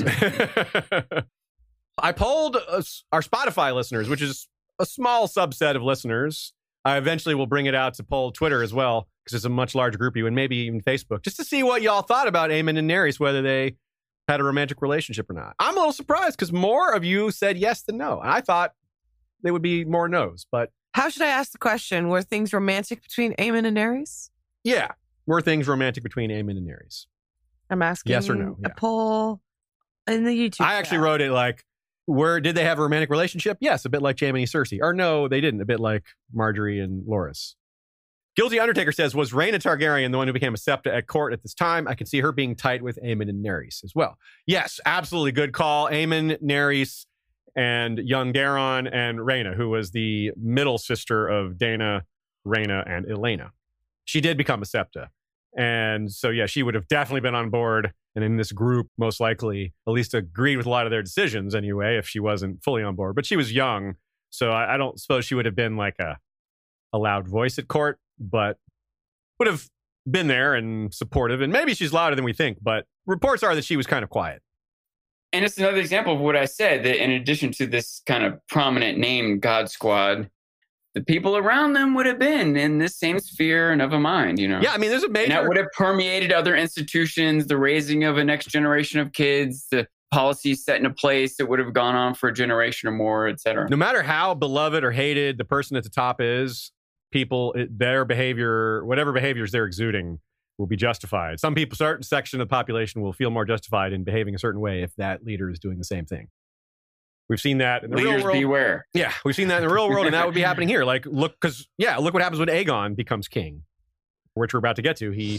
All the court becomes a place of, lickspittles and corrupt individuals, and not a place of piety and bravery. Definitely true. Another shout out to Michael Klarfeld. His movie is now out. Yes, it's only about 37 minutes. It is funny, has depth. It is called St. Lucy's Church for Women Raised by Wolves. Church. That's a long name. I keep forgetting the full title. School for Girls Raised by Wolves. Yeah. It's a great title, but hard to remember exactly the wording. You can also look for it on our Facebook group or Discord. We'll be sharing it around social media. So anywhere you follow us, you should be able to find the link. By the way, whether you know Michael Klarfeld or not, he makes a bunch of maps. He does a bunch of stuff in general, but we kind of connected through him through the maps he makes of the world of Martin's World. And he also has a video, maybe multiple, but he definitely has one on the Reach, where he kind of goes around his map of the Reach and talks about the different locations and characters and everything that he involved. Just when I finished the short film, it just went to that next. It's like, wow, this is good too. So check that out. Yes. Real quick, I want to backtrack slightly as well on something else I said, not to change it, but to add a little detail. Sean, you asked about the Kingsguard in the era that Aemon was born, and I said we didn't know much about it. We do have names. That's mostly all we have, but it's a little more than that. So let me go through this real quick. During the regency of Aegon III, he named Sir Robin Massey and Sir Robert Darkland to the Kingsguard, but they were unnamed because his hand of the king was like, no, you're not of age yet, and I decide who your Kingsguard are. So maybe he renamed them later after he became of age. There's no indication he did because not a lot of time would have passed. But on the other hand, there just may not have been space. You need someone to die first, and maybe there just wasn't. There wasn't a lot of war going on at this time. Sir Edmund Warwick, Sir Dennis Whitfield, and Sir Agramore Cobb were named after the Secret Siege of 135. Sean's like, Secret Siege, you say? Well, yeah. As long as this episode's going to be, I don't have time to explain the Secret Siege, but it was something that happened during the Regency and with the Lyseni and Sandok the Shadow and all this cool stuff. But what's funny about these guys is House Warwick, House Whitfield, House Cobb, never heard of any of those. And we do know who Lord Commander was, Sean. It was Reynard Ruskin. Also, Ruskin, never heard of that either. Yeah. So he was promoted to Lord Commander after the Secret Siege. So he was in the Kingsguard during the Secret Siege and took the place of Marston Waters, I think. And any number of them could have been around when Aemon was joined in 153, since they were probably on the younger side. Some of them, at least some of them would have been. Any of them could have been the one we theorized was Aemon's favorite, or the one that he looked up to, or maybe practiced with the most. Any of those guys. Maybe he took one of their places when they died. One of them died eventually. One of them, or multiples, could have been in the conquest of Dorne still 22 years later, and maybe died or was one of the ones to die in the ambush, or maybe even the one that surrendered, or one of the ones that survived. It's even possible one of them survived. Sir Reynard had to have died by Baelor's reign, though, because Lord Commander clearly had to have died for Aemon to take that spot. We also know of a guy named Sir Joffrey Staunton, who was in the Kingsguard in 155. But other than him threatening a man that Aegon's wife slept with, we don't know anything about him. So sounds like he was one of the ones that Aegon kept with him because he was willing to be Aegon's bully. Did you say Staunton? Yeah, that's a Crown. Is that house. a house we know otherwise? That's a house we do know, yeah. That's one of the Crownlands houses. Interesting. There was four houses that we never heard of before or since. Yeah. Interesting. Very interesting. Yeah, you wonder if that was by design to keep certain powerful houses out of the way, or to keep them more lowborn, to make them more, who knows? There's a lot of intriguing and maneuvering in that era. It is tempting to talk about, but we have so much to cover today. We'll have to come back to it. Nina also mentions Long Tom Costain. There was a Costain. He died. He served for 60 years, and we don't hear of him in this 3rd century. And that's 60 years as that's covered. So he may have lived in the 2nd century of Targaryen rule, which would have serving for 60 years. It's hard to squeeze that in. So he may have been in this Kingsguard in this era as well. And by the way, that is a reference to the author Thomas Costain, who is an influence on George.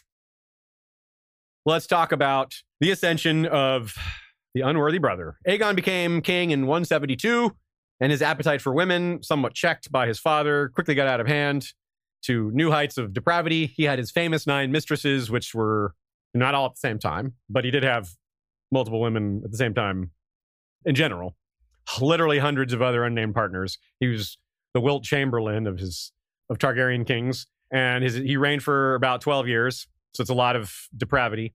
Barristan mentions that in the past, kings have dispatched Kingsguard to serve and defend their mistresses and bastards, but there's not enough Kingsguard to cover all his mistresses and bastards. So what do you do here? Form the bastard guard. Yeah, and this is maybe a way for him to shame his brother, send Aemon to guard one of his mistresses or one of his bastards instead of the trueborn offspring or his sister, who is being shamed by all these affairs. So we know for sure Aegon tried to embarrass his brother and sister. Here's a one-liner quote to spell that out in plain English. Aegon's resentment of his noble, celebrated brother was plain to all, for the king delighted in slighting Aemon and Nerys both at every turn. It's not even a theory, apparently. It's just something he did a lot.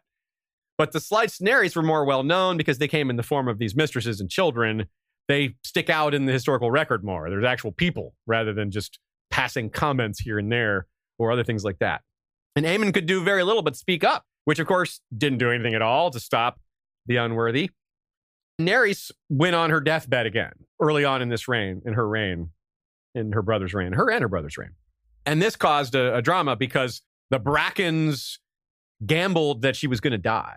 And the Brackens were chief at court at this time. Aegon had made a Bracken his hand, and his number one mistress was the same Barbara Bracken who had already delivered Bittersteel. Obviously, that wasn't his name yet. He wasn't bitter at age 1, although there were already things for him to be bitter about even then. And it's said that because of the pushback on this, because they tried to basically get Aegon to name young Aegor as his new heir, to set Daeron aside based on these parentage rumors that were getting started and were being pushed around. And it backfired pretty badly. When Nerys recovered, a lot of the court, including Daeron and Aemon himself, Aemon the Dragon Knight, backs her. So there's this faction of individuals that are pushing the Brackens back. It got bad enough that Aegon sent Barba away, sent Aegor too. They weren't sent back to Stonehenge, and pretty sure he fired his hand then as well. And that led to the ascent as mistress of Missy Blackwood, who was the one mistress everyone seemed to like. She was popular. She was nice. She was friendly. Nerys liked her. So there you go. Like, she's a mistress, but even Nerys liked her. If Nerys liked her, then that says a ton about her personality. Aemon liked her too. Maybe in part because Nerys kind of gave him permission to like her, because I think if she didn't like him or like her, Aemon would have been dutifully distant as well. But he may have wanted to like her too, because she just seems like a very likable person. But she was around for 5 years, and she gave birth to Bloodraven. And he did not get kicked away from court. Bloodraven was apparently raised at court, at least for a lot of it. This topic is more covered in our actual Aegon the Unworthy episode. Aemon's involvement in a lot of this is certainly there, but it's not tangible exactly, other than we would be pretty clear about him following Nerys' lead on a lot of things, and Nerys and Daeron especially. So we don't hear about Melissa's father either. So it's not a similar case of where the Brackens are just trying to make inroads everywhere. You got the mistress, you got the child, and you got the father being hand to the king. But there's no word that Melissa's father was hand to the king. So that probably tamped down the political intrigue, which paved the way for more like regular friendships, because there wasn't this shadow of power hanging over all these things. I wonder if another, dynamic involved was that at this point, the fact that the king just has a bunch of mistresses and bastards, it's like just a way of things now. And so if Melissa and others enter into this scenario with that understanding, they might handle it differently. Rather than being secretive or conniving, she just accepts it for what it is, makes the best of it, is friendly with everyone, doesn't angle for power. I can imagine someone finding a way to make this go easier than other people have in the past. Like her same person, her character, whatever, as the first mistress still might not have been liked the way she ended up being at this point, right? Yeah, it's really clever. Melissa Blackwood is a beloved character about whom very little is known because of stuff like this. Like, she found a way to be beloved in a spot where you're almost always hated. Like, you just the nature of your involvement, just the nature of your place at court is hard to deal with. It's hard to, like, she's attached to that guy, to the worst possible man, but somehow she rose above that. It's really, really, really amazing. There's a statue of her at Raventree Hall. Yeah. Interesting. Yeah. Daeron's parents. Wait, who built that statue? Was it Bloodraven? Because that takes away a little bit of the actually don't know who built the statue. Or maybe I've just forgotten. Lady Lajara Dajo sends a super chat, says, I'm late, but I'm here. #HouseBeard. Well, thank you. We appreciate that, and we're glad you're here. And to the rest Trim, of you. but don't shave. Yeah. So as we've said a few times, and as a lot of you know already, King Aegon did not like his son and heir Daeron, who was more like Baelor without the crazy. And he certainly wasn't like his father. He didn't sleep around. He was pious, and he wasn't warlike. So he was probably more like Prince Aemon, other than not being good with a sword. He had he wasn't built like a warrior either. He was built like a scholar. The king tried a few things over the years to disown him. And since he didn't have any other trueborn sons, he couldn't just pass over him for another trueborn son, which would have been, that might have actually worked. He might have been able to pull that off, but he didn't have another trueborn son. So he kept threatening to legitimize one of his bastard sons. Now, people often make the mistake of thinking he was going to legitimize Daemon first, but it wasn't yet declared that Daemon was Aegon's son. Dana the Defiant had kept that a secret to this point. So the bastard he was referring to was Aegor Rivers, was Bittersteel. That's the one he was threatening to make his new heir. And that would have been civil war, obviously, if that had happened, because civil war did happen later, the Blackfire rebellions. I mean, But when the Blackfires were but babes, the king used a cat's paw to make an accusation against not only his wife, but his brother Aemon. He tried to throw them both under the proverbial bus, the Valyrian steel bus, as it were. A man named Sir Morgil, a knight of House Hastwick. Hastwick is of similar rank to Staunton. They're crown lands houses that are pretty nearby. So the ones that are ostensibly most loyal to the Iron Throne. He accused Queen Nerys of adultery in open court and declared that her lover was Aemon. This, of course, is treasonous. That's treason. Very straightforward. Aemon, of course, was like, trial by combat, yo. That's someplace I'm very confident in my ability. Sir Morgul must have been pretty good, too, because, I mean, he had to see this coming. The trial, I was like, trial by combat. I didn't think of that. Damn it. What a fool I am for making this accusation. No, of course, they knew it would lead to this, which is a little odd because did Aegon think Morgul would win? Maybe he did. Maybe Morgul was really good, but he didn't win. The Dragon Knight won. And it backfired worse than Aegon may have thought because it just increased his legend. It made Aemon even more heroic. This story is still told now. Here's an example of that story still being told now. Cersei and Taena Merryweather discussing a familiar accusation of infidelity, bringing us back to Loras and Marjorie. Quote, "This trial," she said in a quiet voice, "what if Marjorie demands that her guilt or innocence be determined by a wager of battle?"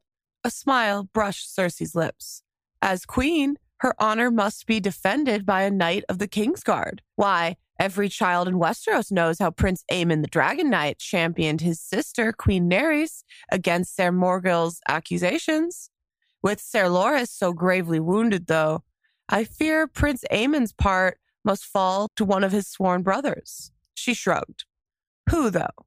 Ser Aerys and Ser Balon are far away in Dorne.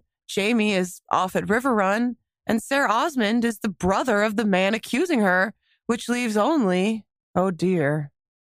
Boros Blunt and Meryn Trant? Lady Tiana laughed. Yes, and Ser Meryn has been feeling ill of late. Remind me to tell him that when we return to the castle.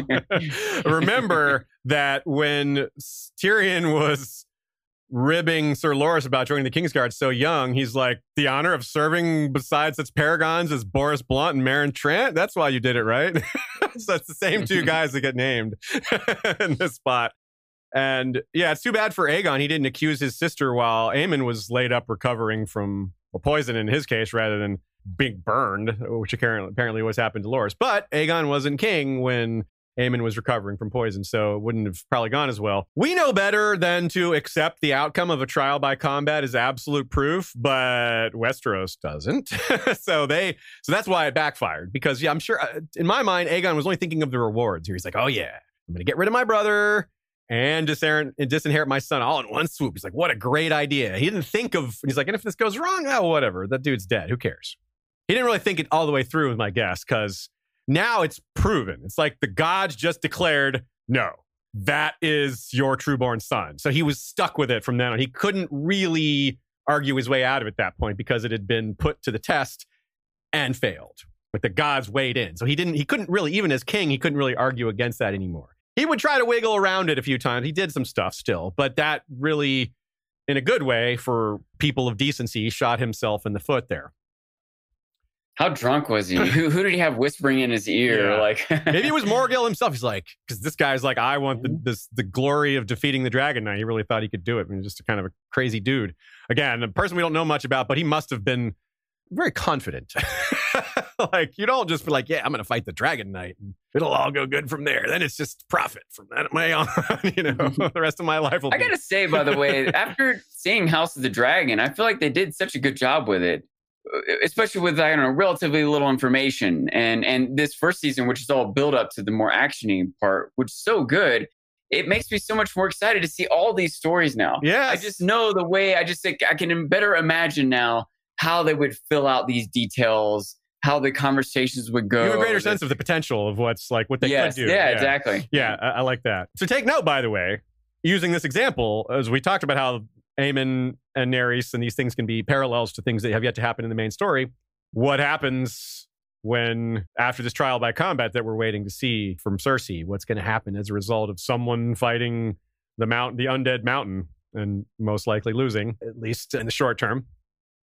Nina is confidently on team Daeron was definitely the son of Aegon and Nerys, and Aemon and Nerys did not hook up. I agree with that. I think their personalities, their beliefs, their dispositions, like Nerys doesn't seem like she wanted to hook up with anyone, let alone her brother or her other brother. She wanted to be a Septa. Now, maybe again, that's partly because she wanted to be a Septa, partly because the alternative was marrying her awful brother. And like, she didn't really there wasn't an option C. It was that maybe she wouldn't have been so interested in being a Septa if she wasn't faced with marrying Aegon. But maybe she would have been.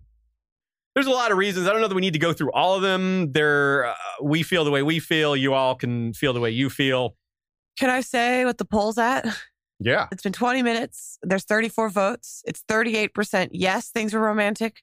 38% no, things were not romantic. 24% unsure. Dead heat. Wow. Dead heat. Exactly even right now. The poll, when I posted the original poll, it started off with they didn't hook up, and then it switched over time to they did, which to be clear, the question of whether it is romantic or not is different from whether they ever hooked up. Oh, I phrased it as romantic. Yeah. Okay, I just wanted to just make that clear that you could think they were romantic, but they never were physical. And you could, I guess technically you could think that they weren't romantic and were physical, but that seems unlikely. Well, I compared it to Jaime and Cersei. That implies that it was physical. Yeah. Or not with Loras and Margaery. I think, by the way, there's a decent, if not strong chance that it was romantic, but I think it's a low, weak, improbable chance that it was physically intimate. Okay. Yeah, I agree with that. Well, I mean, I agree with that, except for like, well, maybe they kissed one time or something, but probably not even that. Yeah, but like physical, like maybe one time they as teenagers, I don't know. I'll leave that room open for it, but I don't think that they slept together, and I certainly don't think that they had bastards together, illegitimate kids. Yeah, I agree with that. Yeah, I think he was probably chased. But it's easy to say that she could have been an exception. Who was he chased by? By who? Yeah, who was chasing him? By vipers in his dreams. Yeah. His brother, he has demons. His duty, his sense of duty, chasing him through. Yeah. One person who claims to believe Aemon was the father of Daeron is Arianne Martell, but I don't know if she really believes it. She's just trying to get under Aerys Hokart's skin about Kingsguard and vows, and she's trying to get him to break his vows. So she's like, yeah, Kingsguard break their vows all the time. Even the Dragon Knight broke his. Like, if you can convince him that even the Dragon Knight broke his vows, then it would make it easier for him to break his own. He didn't agree with her, but he still did go ahead and break his vows because, Ariane's naked body was more effective than anecdotes about the Dragon Knight. Go figure. Also, we teased this way at the beginning of part 1.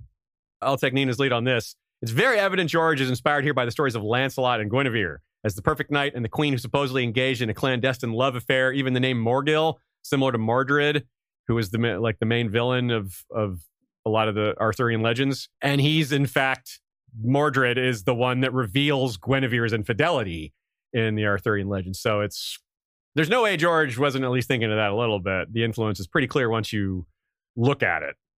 Nina continues, so I tend to doubt that we'll get a firm answer from the author because even in Arthurian legends, it's always left as an open question. The actual answer of Daeron's biological parentage, in other words, doesn't matter as much as the author's exploration of these themes of love, duty, and chivalric romance. It's not about learning the objective truth. It's about reflecting on how the situation shaped and was shaped in turn by the sort of characters these individuals were. Very well said, Nina. I really like that, and I very much agree. She continues, though. The Morgil Haystwick accusation also demonstrates how short-sighted Aegon's attempts to antagonize his brother and sister were, even if anyone believed the accusation, and I could see many people looking askance at the idea that the notably pious queen and her venerable Kingsguard brother had an affair. Like, Aemon was so popular. Like, people don't want to believe ill of people who are popular. That's kind of how it goes. If you like someone, it's harder to accept bad news about them. Like, we're all like, if your enemy, if you hear something like gossip about someone you hate, you're like more willing to believe. It's like a feedback loop of belief. You're like, oh yeah, of course they would do that. And then now your belief about them is even worse because you've just believed something even worse about them. And that will fuel your belief about future things about them. Because you're like, oh, that's the same person that did this other thing that you believed without much evidence. Maybe even been true, but again, you would scrutinize it more if it was someone like Prince Aemon the Dragon Knight, the beloved legendary warrior who rescued Baelor from the Vipers and all this other stuff. I mean, he gets a lot of benefit of the doubt, right? Yeah. And that's part of why I asked the question earlier. Are we giving him too much benefit of the doubt? Maybe not. So there was no precedent in Targaryen royal history for any of this stuff either. Like, when has a queen ever been accused of adultery? Cersei has, but that hadn't happened yet. Of course, and now Marjorie as well. So it hadn't happened in the Targaryen era until, A Song of Ice and Fire, which isn't the Targaryen era, but same difference. I guess Rhaenys wasn't Rhaenys, as in Aegon the Conqueror's wife, Rhaenys wasn't accused of infidelity. It was a rumor. But it was a rumor, It never, I don't know how much it was like after his death even, but that's the first person I think of is technically that's to swirl around about her. There's also the possibility that those rumors were started by Visenya in order to, get Maegor on the throne, because she certainly helped with that. But that's also in the examples of Cersei and Marjorie, which we can be way more certain about. One's true and one's not. Yes. Yeah. Yes. 50-50. True. No, true, not true. True and not true. Let's talk about the Night of Tears. That thing that we introduced at the beginning, the thing that Nina is currently writing about on her blog. That's what I have every night. No, I'm joking. I'm joking. It was just This is Night with a K. Very emo. Remember when we had our question about what music Aemon the Dragon Knight would listen to? Well, this fuels a lot of those questions because the Night of Tears is Aemon the Dragon Knight. This is his alter ego in a tournament. So when Mira... This is the poison. Every rose has its thorn. Oh man, good one. When Mira and Jojen are telling Bran the Night of the Laughing Tree story, this part comes up, quote, "But late on the afternoon of that second day, as the shadows grew long, a mystery knight appeared in the lists." Bran nodded sagely. Mystery knights would oft appear at tourneys, with helms concealing their faces and shields that were either blank or bore some strange device. Sometimes they were famous champions in disguise. The Dragon Knight once won a tournament as the Knight of Tears, so he could name his sister the Queen of Love and Beauty and place as the king's mistress.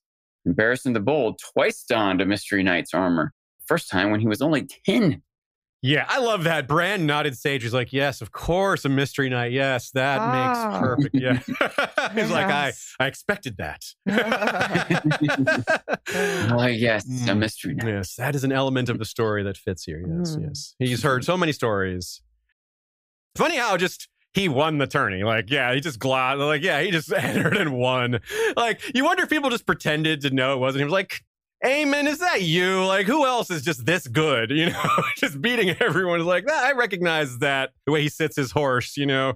I thought about that quite a bit, actually, that it almost certainly was known by most people. I mean, how does the Lord Commander of the Kingsguard sneak off to be like, it's one thing? Yeah, especially with the way that it seems to be sort of a standard occurrence, right? Mhm. Like, I feel like, yeah, some combination of there would have been enough knights that would have recognized his build or his style or something. And there would have been a few people that would have just known because they had to help put the armor on. Yeah, he didn't dress himself. Ready You're or right. whatever. Yeah. So he had to get the armor from someone. Yeah.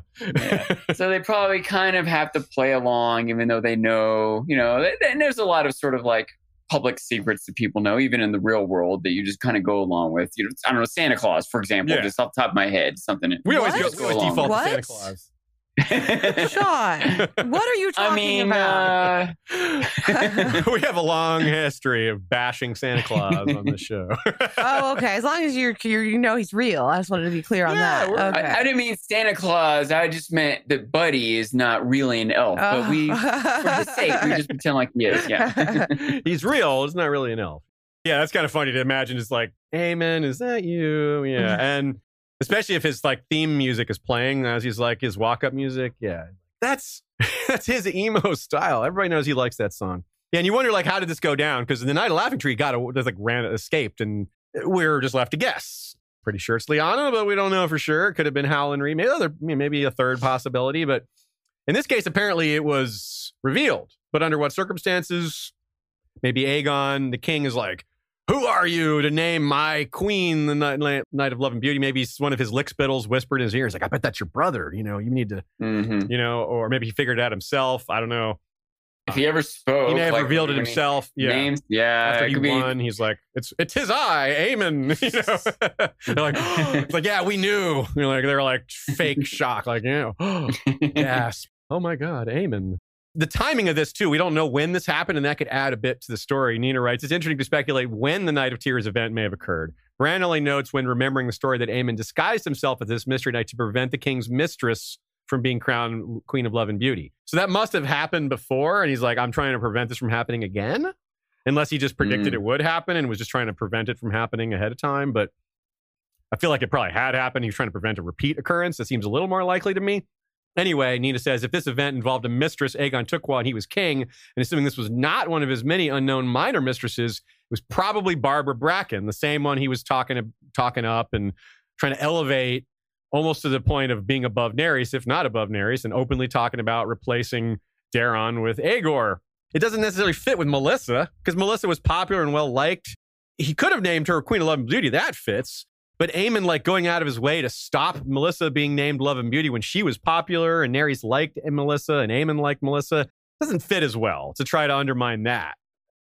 It could have been one of the other ones, but the later mistresses, this is when Aegon was less likely to be holding tournaments. His weight was out of control. He had trouble walking around. And so Barba, I think by far is the most likely one for this to have happened under, especially given these other details. Sometime in the range of 171 to, or 172 to 175 range, because Barba was gone by 175.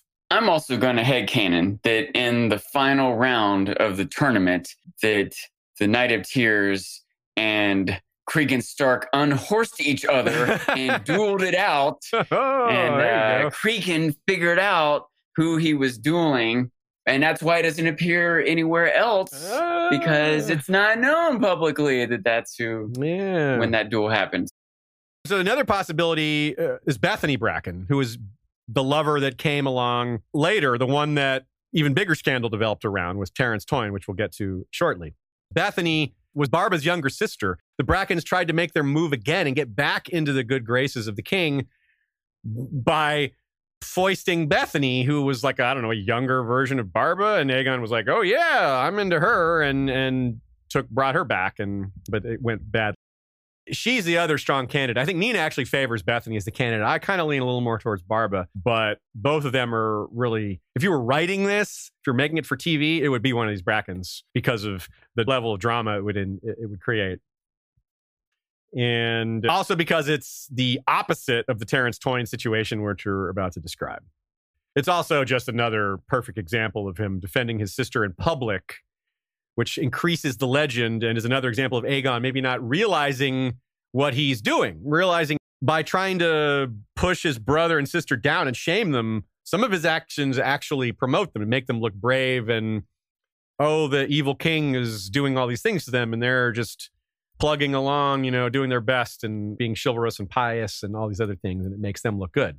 Part of his problem is he's a narcissist and doesn't know how people will perceive things. He can only understand how things will be perceived about him, and he's not very smart. But yeah, Nana says, and this is a good chance to remind y'all of this is what she wrote about in her latest blog post, comparing Night of Tears to Night of the Laughing Tree, which is you have in both cases, Aemon and Lyanna sought to make an objective public point. Aemon wanted to prove that Aegon was going too far by naming his mistress rather than his queen in public in front of all these people. And he had a chance to do something about it other than argue. He actually had a chance to step in and perform an action that could actually make a difference. And the same thing happened with the Night of the Laughing Tree, where there was an opportunity to teach those squires a lesson. They weren't disciplined properly for how they treated Howland Reed, how they picked on him and beat on him. So the Night of the Laughing Tree, probably Lyanna, did this on her own, took matters into her own hands and did exactly the justice that they believed was called for in this moment. Another important moment here, and it's maybe up for debate, does this show a willingness to go against his brother's orders? We know he was willing to stand up to his brother in court, maybe argue against him in some cases. But is this like defying an order? This isn't treason. It's a gray area of like whether this is disobedience against your king or not. What do y'all think? We don't know exactly what he was told to not do or do. So it's hard to say, but Nina says she both somewhat agrees and disagrees because maybe it's going against your king, but you do as a chivalric knight, you, like Jamie would say, you also have a duty to your family and your sister and the rest of the royal family. So it's a bit of a gray area. Maybe is a little subversive, but I don't think it's direct disobedience. Okay. I mean, unless there's something happening we don't know. Like if he told him, like you said, at this next tournament, I'm going to name Mistress X Queen of Love and Beauty. Like, no, you can't do that. I can do whatever you want. Well, I'll join the tourney and win to stop you. And it's like, I order you to not join the tourney. Yeah. And then he did it anyway. Then maybe, but I feel that's a pretty almost silly conversation I just made up in order for that scenario to Yeah, exist. you're probably right. That probably didn't happen. Anyway, so possibly, even though he lost the trial by combat, now remember, part of this trial by combat came up because of Daeron and Aegon's disagreements. And he decided to go to war with Dorne, possibly to get one over on his son and his daughter-in-law. I remember his daughter-in-law is Dornish. So how old is Daeron at this point, by the way? This is the year 174, so Daeron would be 21. Okay. Definitely an adult, more than an adult by now.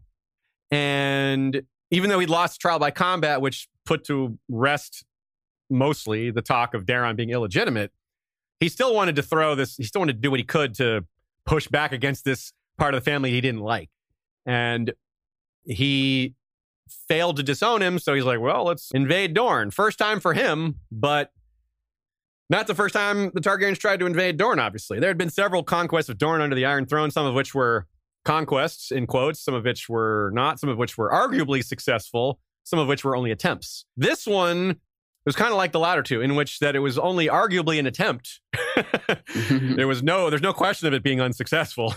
0 Dornishmen were killed. It could be compared to Prince Morion's invasion from Dorne into the Stormlands around 80 years before, which killed 0 Stormlanders. It was kind of the equivalent of that. In both cases, lots of people burned to death. The Dornishmen invading were burned by dragons. In this case, the invaders themselves were burned by their own wooden dragons. Aegon's fleet, which that was a smart move, to send a fleet because Daeron and Oakenfist had shown that a fleet was crucial to successfully conquering Dorne.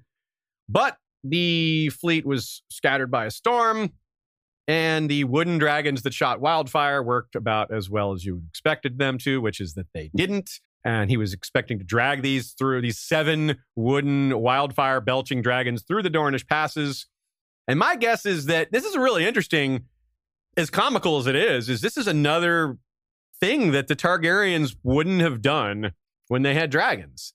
They weren't messing with wildfire back when they had dragons. Why would they bother? They had fire-breathing beasts instead of this dangerous substance you got to carry around could any second just go off and blow up and you have a hard time controlling it. I mean, Dragonfire burns hotter than wildfire, but wildfire is harder to control, ironically, because once it starts burning, it doesn't go out. Whereas Dragonflame, once it's on fire, it's pretty much regular fire once it's lit stuff on fire. It's just hotter initially. So remember how they were discussed them turning away from the draconic background, from their history, from their Valyrian ancestry towards the Faith of the Seven as a replacement stand-in for the mandate of heaven, right? So they don't have their magical heritage either as much anymore. So they're turning to things like the pyromancers. You got the Faith and the pyromancers. And by the way, that's another thing we wonder about Aemon. When Baelor burned all the books, which would have included a lot of that Targaryen history, a lot of that Valyrian ancestry, a lot of dragon bonding, a lot of books that explain how this stuff works, which is one of the reasons we don't know as well now, is because a lot of the information, a lot of the data, a lot of the how-to books were destroyed by Baelor. Another thing that we're like, I wonder what Aemon thought of that. But he had to do his duty, I guess. I wonder, by the way, how much of Aegon's attempt to attack Dorne by like having people carry wildfire through that. I wonder if there was some part of Aegon that was like, whatever, Baelor walks to that desert barefoot. It's no big deal. That's a good point. Yeah. It's like way in his mind to downplay how unrealistic of a journey this would be. Yeah. This is very likely another big backfiring. So envision this and to see if you can follow my logic here. There's almost no chance Aegon sent Aemon with the invasion force. You might think that's odd. Just like, why wouldn't he send his best warrior? Why wouldn't he? Well, because he's trying to one-up his brother. He doesn't want to conquer Dorne and have his famous brother get all the credit for it, which people would do. If the conquest of Dorne had succeeded and Aemon had been part of it again, they would have been like, yeah, of course it succeeded. The Dragon Knight was there. He would get the credit. And King Aegon sitting back on his throne would not get credit for it. His brother would get the credit. And Aemon would be aware of this. He's not the brightest bulb, but he would get this, considering how focused he is on constantly one-upping his brother and being jealous of his brother for being what he's not.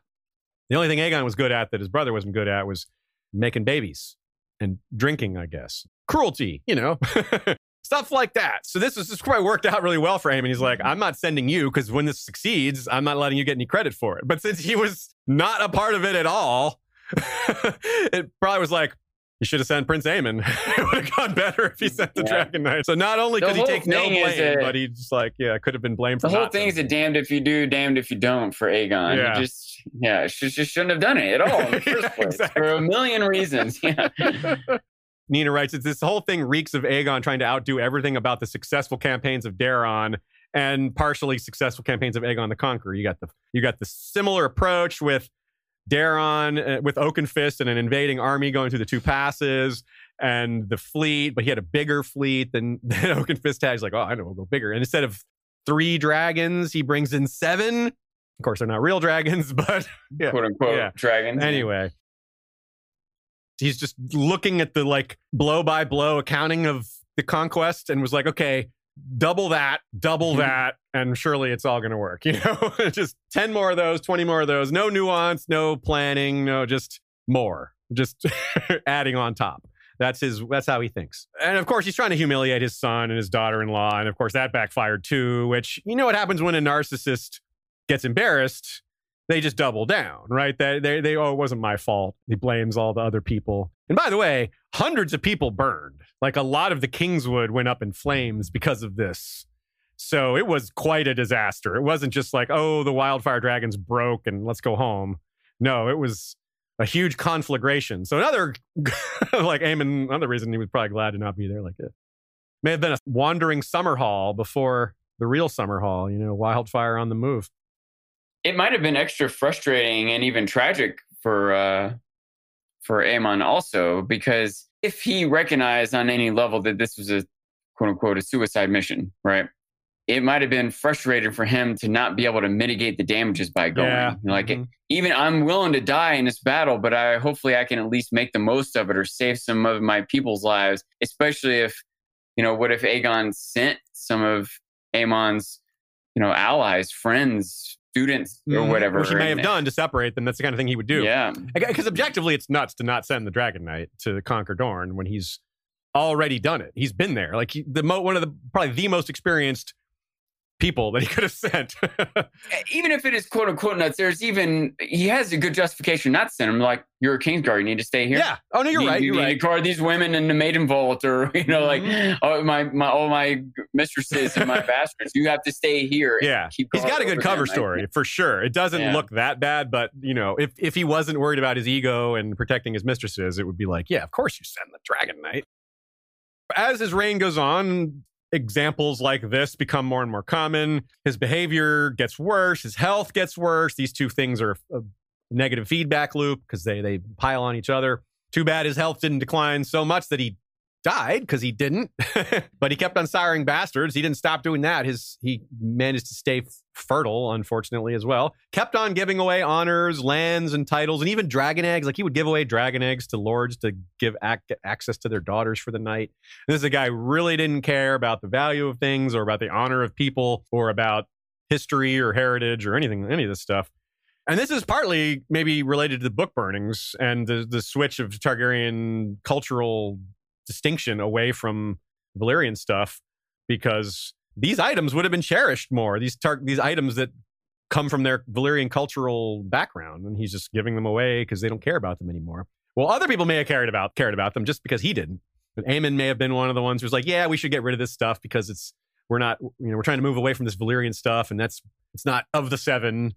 But again, that might be projecting. We don't know what Aemon thought. He may have, some of the mistresses he may have had conversations with, struck up conversations with. Maybe he didn't hate. It's hard for him to imagine him liking the Brackens or having much in common with them, but we do know he was a fan of Melissa. If we take stock of where the young kids are in the late 170s, when we're getting kind of close to the end here, we have Baelor Breakspear, Daemon Blackfire, Bittersteel, and Bloodraven, all born in this time. They're all between the ages of 2 and 7. Of course, none of them have those nicknames yet. But all of them wanted to be warriors. They were all training, maybe together or a little bit separately. Who knows? It's not entirely clear. Bittershield may have been back at Stonehenge, whatever. They're all aware of Prince Aemon the Dragon Knight. He is the top knight in the kingdom when they're like 4 years old, 5 years old. They're all little brands here, right? They're all worshiping, idolizing the best, fanciest, famous knight in the land. Not really that fancy, but he may seem fancy to them at that age. That's a big deal. But remember, we can't just think about Bran. We've got Sansa is just as big a part of this, or almost as big a part of this, because remember, we pointed out at the beginning, Bran, that great quote from Bran, but we followed it up by the quote from Sansa, who was also thinking about Prince Aemon, because his story isn't just about martial deeds. It's also about romance and duty and all these other aspects that fill the pages of many great stories. So the young princesses would have noticed him too. Maybe even like Sansa, they would have looked up to him, maybe fantasized about him or dreamt of a husband like him. Dana, of course, had hooked up with Aegon to have Daemon Blackfire. Young Elena may have wanted to fantasize about having someone like Aemon the Dragon Knight for her husband. Maybe Rhaena, although Rhaena's more of a septa by a disposition, so she may not have been thinking about husbands at all, but who knows? At some point, Fireball, Quentin Ball, was brought on to be Master at Arms, because we're told he's the one that trained the Great Bastards, although maybe he didn't come on till after Aemon's era. We're not entirely sure, but they may have trained together. Nina says Aegon IV supposedly promised Quentin Ball that he would make him a member of the Kingsguard, but it seems unlikely that this promise was made when Aemon was still alive, considering Egg says Aegon IV died before a place became available. Because, yeah, if that was the case, then Fireball would have maybe taken Aemon's place when he died. But maybe Fireball wasn't next on the list of people being promised. Either way, he never did get that cloak, and it became a problem for him, and it's part of why he joined the Blackfires. Or maybe joined is the wrong word. Helped lead the Blackfires might be a better. And on top of that, we have 3 new princelings. Prince Daeron and Princess Moriah had 3 more sons. Aerys, Rhaegal, and Maekar. Maekar, son of Aemon and Egg. That's a pretty big one. This is even more reason I hope we see an older Princess Elena in the future Tales of Dunk and Egg, Nina writes. Elena, born in 150, would have been seen and known Prince Aemon in his prime. And if she really did live to be 70 plus years old, she would be one of the very few people alive at the end of her life, if not the last person alive who would have known Aemon as a living being. Like she may have been the last person she may have been the only person alive when she died that knew Aemon when he was alive, at least close. Like besides like some old dude living, out in the countryside, but didn't actually know Aemon, but was alive at the same time as him. I mean, someone that knew him. That's important because as great as he was, his legend would have been enhanced by people talking about him, especially family members, and carrying that legend on and speaking of him in terms of great respect and legend. So let's talk about the case of Terence Toyne, because this led to the end. Terence Toyne was one of the Kingsguard, so he would have been a subordinate to Aemon at this point. Now, King Aegon was personally very handsome when he was young, and that helped him achieve all his bastards by having charm and charisma and the women being attracted to him. But over time, he became quite gross. He got massively overweight, drinking and eating, and wasn't attractive anymore. I gotta say, I'm not sure if you can totally put up the charm and charisma. There might have been a power dynamic involved too. Oh, right? yeah, totally. You're totally right. Especially for him. 100%, especially when he was just mingling with the commoners more. The power dynamic would have been really off the charts, and still pretty big, even when he was, messing with other noble women, because he's a Targaryen. And yeah, there's always going to be that power dynamic. Even with his sister, like there's never not going to be the power, some sort of power dynamic. There is no equal when you're like a prince or a king or whatever. So recall that Aegon's first prominent noble mistress was Barba, right? Ever since he had moved on from her, the Brackens had schemed to win back that level of influence via Barba's younger sister. So here's the explanation of that and what transpired. Quote, Bethany was groomed by her father and sister expressly to win the king's favor and displace Missy Blackwood. In 177, she caught Aegon's eye as he visited at Stonehenge to see his bastard son, Aegor. By now, the king was fat and foul-tempered, but Bethany delighted him, and he took her back with him to King's Landing. However, Bethany found his royal embraces distressing. For comfort, she turned to a knight of the Kingsguard, Ser Terence Toyne. The pair was discovered abed by Aegon himself in 178. Oops. Ser Terence was tortured to death, and both Lady Bethany and her father were executed. Lots to unpack there. Poor Bethany, groomed is the right word, right? That is exactly what she was done. They totally groomed her to be a lover to a king who was gross and cruel, and it worked until it horribly backfired.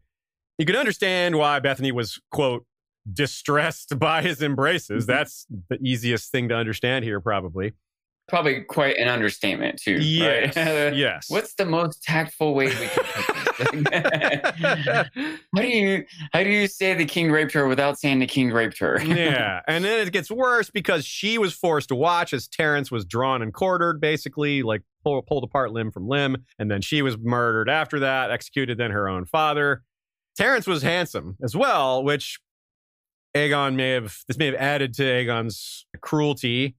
And well, the curiosity here is once again, what role did Aemon play here? Anything? Did he know about this relationship with Bethany and Ser Terence? Is it possible he's the reason Aegon stumbled upon Terence and Bethany abed together? Did he arrange this? Did they accidentally happen? Maybe he didn't realize the extent of it, but imagine that he's ashamed of his own brother for doing this. And he does this to get out of it or to draw it to a conclusion. I think maybe he would be a little more upfront about it and accuse the guy in open court, but what's the proof? Maybe he needed to show proof. This is like, well, I need them to see proof of it. I need him to, and he didn't necessarily see where it would go from here. I don't know. How does that register with you, Sean? Is that...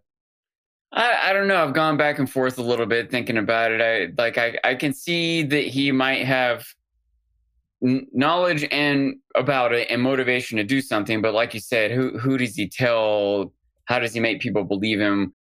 You might even think though that wouldn't people believe him? Couldn't he just on his own authority send him to the wall? Be like, you're guilty of this. Like, who would stop? Like, I don't know. Yeah, I think he could have just done that. But he still would have to explain why he's doing it. That's true. What's the accusation? At which point, yeah.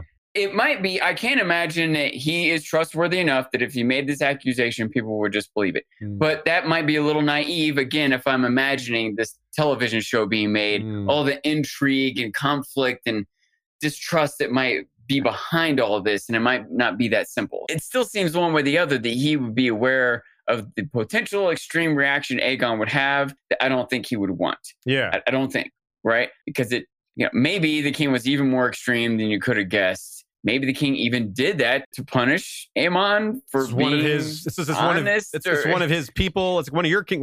These Kingsguard are under your control, your command. You should have stopped this. I don't know. Another thing to consider here. Let me add two other little bits of detail here. One is that depending on how seriously Aemon took his vows, he may have really been upset at Terrence breaking his vows by not being a celibate, especially with the king's mistress, which is a pretty big violation. And Bethany's the one who replaced Melissa, who Nerys and Aemon himself liked. So this scheming Brackens, who he had already helped kick out, he got rid of it. He got rid of them, and now they're back. He already was predisposed to want them gone, so he might have done something underhanded here to get them gone again, and it may have worked better than he had thought. I don't think he would have shed a tear over their executions, though he probably wouldn't have ordered such a gruesome death for anyone. But right.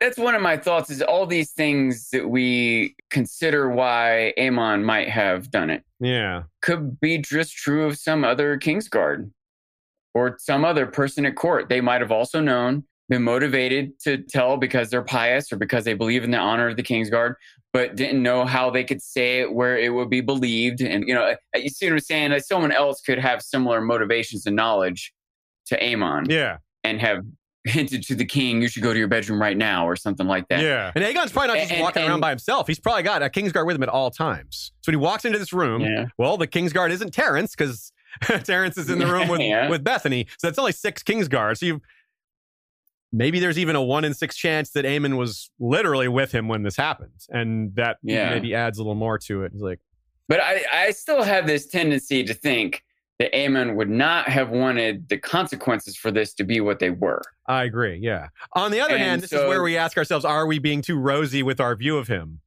It's a good time to re-ask that question. Yeah. Maybe we're being too, rosy with our view of Aemon's personality. Maybe, like you said, maybe this level of extreme violence, maybe that isn't too much for him, given all he's seen and done. Except that we don't have another good example of it. That's the difference. That's true. That's why I'm suspicious. Yeah, I agree. I tend to agree with you that he would not have been okay with this extremely violent execution, but he might have still been okay with an execution since this guy violated his duty pretty clearly and doesn't belong to wear the white cloak. Maybe he would have been like, send him to the wall. But like, look what they did. That's what I would expect him to do. With a gelding, like they did to Luca More Strong. And in fact, that had been only 80 years in the past. So it still would have been remembered. I mean, people still remember Luca More Strong in A Song of Ice and Fire, which is way later. So maybe that's what Aemon would have expected the consequences to be. Like Bethany gets kicked out, maybe she's executed, and Terrence is sent to the wall. And maybe that was his expectation. If so, maybe that was naive because his brother is a lot more vindictive and narcissistic than that. Anyway, it's a very interesting open question. Again, another one is if this is ever on screen or in book form, fleshed out. A lot of different ways they could do it. A lot of interesting ways for them to do it. A lot of compelling ways for them to do it, and I would love to see that. Unless they choose badly as to which options to do it. Eris Oakheart as well, Nina points out, Eris Oakheart internally acknowledges that Boros Blunt was no stranger to the Street of Silk, and Sir Preston Greenfield used to call it a certain draper's house whenever the draper was away. And Barristan knew Prince Lewin Martell kept a paramour. He was in the Kingsguard. There may be sort of a don't ask, don't tell attitude among Kingsguard. Like if you need, yes, we're supposed to be celibate, but I get it if you don't need it. Kind of like the Night's Watch has Molestown. Aemon may have been one of them, not like as in going to do that himself, because I kind of doubt that. But he may have been part of that brotherhood and understood that, yeah, look, just keep it under wraps. Don't sleep with anyone important. Just don't have kids. Otherwise, and I'll turn a blind eye. But maybe Aemon was hardcore. He's like, no, absolutely. We do letter of the law, duty. Any sleeping around is completely off the table. We don't know. Either way, at some point after this, probably sooner rather than later, but no later than the year 183, but probably closer to the year 178 when the Toyne thing happened. it was revenge. And that's why I think it was closer rather than later. Yes, revenge is a dish best served cold, but this appears to be a case of blood running hot. So it probably happened relatively soon after, which is the Toynes decided that what happened to their brother was too much, and they planned some kind of ambush. It's possible that King Aegon, took away their land as well, so they had even more incentive. But there's nothing of that mentioned. So they ended up with no land after this, one way or another, either before or after this incident. They ceased to be a chartered house in Westeros, though they still exist maybe to this day, although maybe not. We'll see. So here's what happened. Some sort of ambush. It sort of reminds us of what might happen with the Kettleblacks. It reminds Jaime of that too, because he mentions them here in this anecdote while mentioning Sir Osmond Kettleblack in particular. Quote, I don't think it would be proper for me to slay mine own sworn brother. What I need to do is gild him and send him to the wall. That's what they did with Lucamore the Lusty. Sir Osmond may not take kindly to the gilding, to be sure, and there are his brothers to consider. Brothers can be dangerous. After Aegon the Unworthy put Sir Torrance Toyne to death for sleeping with his mistress, Toyne's brothers did their best to kill him. Their best was not quite good enough thanks to the Dragon Knight, but it was not for want of trying. It is written down in the White Book, all of it, save what to do with Cersei. Let's not forget the Toynes appeared in a few other interesting places, such as in the Kingswood Brotherhood, led by Simon Toyne, and Miles Toyne, a.k.a. Blackheart, who was Captain General of the Golden Company before Homeless Harry Strickland. So only one Captain General ago. So the reverse of what happened with Daeron the First happened here, where the king died and Aemon survived. This time, Aemon died and the king survived. Certainly a worthy death, even though it was his unworthy brother. It's a real conundrum of sorts for the Kingsguard. It would have been, if you're a Kingsguard in this spot, especially a dutiful Kingsguard who takes his job really seriously like we think Aemon seems to do, it would have been unthinkable for him to lose a fifth king. A fifth! That's, even though the first one was tuberculosis, you can maybe write that one off. That's still 4 kings. This guy is not yet 50, Aemon, and doesn't make it to 50 because he dies in this ambush. On the other hand, the realm, Tywin being yeah, if the king dies, we get Rhaegar as king. That seems like an improvement, right, guys? The realm would have been better off with Daeron the Second ascending sooner. He did ascend, and it was pretty good, but hence his name, Daeron the Good. But it would have been better if it had happened sooner, because it would have avoided Aegon giving black fire to Daemon Waters and some other things like that. And Nina wonders, too, what's going on in his head? Maybe it's just all happening so fast that he has no time for conscious thought. But it would be real interesting and cinematic if it was his final moments and you're going his life is flashing before him and you're trying to write it as amazingly as possible and slow it down to make it really dramatic. Nina says, I wonder whether Aemon was perhaps less careful than he might have been in fighting the Toynes when it eventually killed him, because this was the death he, in a strange way, may have wanted to have. He had watched 4 kings die without being able to stop any of them when doing so.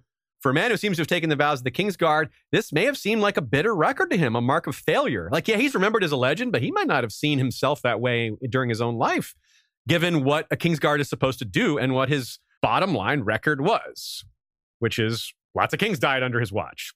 On top of that, Aemon may have wondered how long he would have been able to stay in his physical prime. It's certainly not impossible for Westerosi knights to remain deadly into their older ages. I mean, look at Barristan.